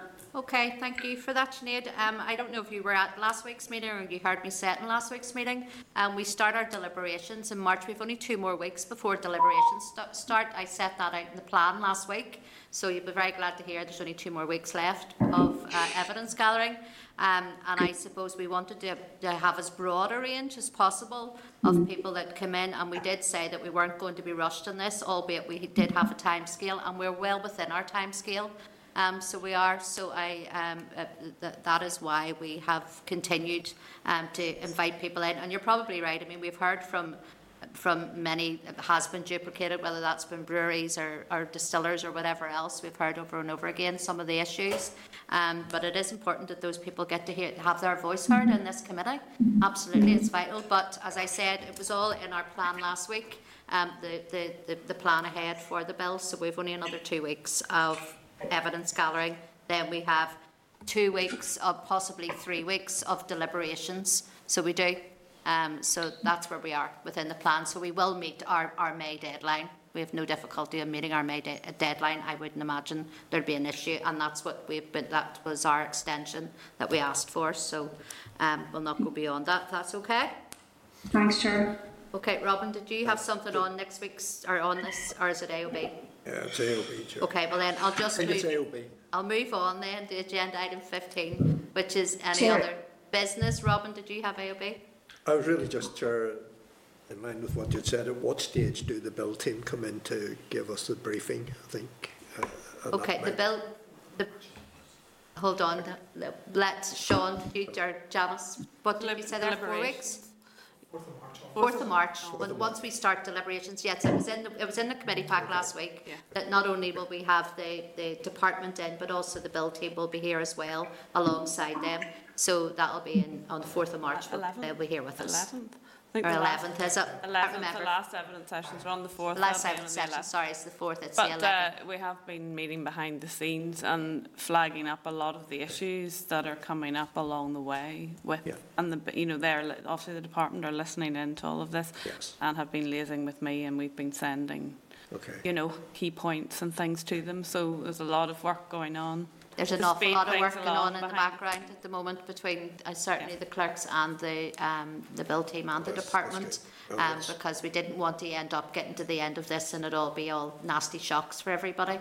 Everybody is listening to what we're doing that is involved in this, so they're fully aware of every issue that is being highlighted. Excellent. Okay, sorry, was there someone else wanted to bring in any other business?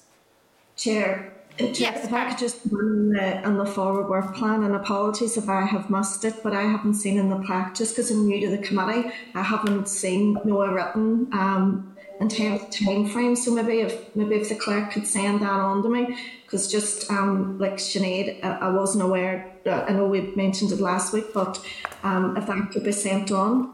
Yep, that's not a problem. I know in this committee we don't do a written forward work programme. I know in other committees I've sat on, I've seen them, but with this, it hasn't been something that we have done. But I definitely will get that out to you. We'll get the full forward work plan for sort of the next 6 weeks when it comes to the bill. So it's sent out to everyone. Okay, members, any other business you want to bring up? No? Happy days, no. Good stuff. Then I'll move on to agenda item 16, which is date, time and location for our next meeting. We'll meet next week here in room 29, that's the 25th of February at 9:15 a.m. Thank you, members. Thanks, Chair. Thank you. This is the Northern Ireland Assembly Committee Room 29. This is the Northern Ireland Assembly Committee Room 29.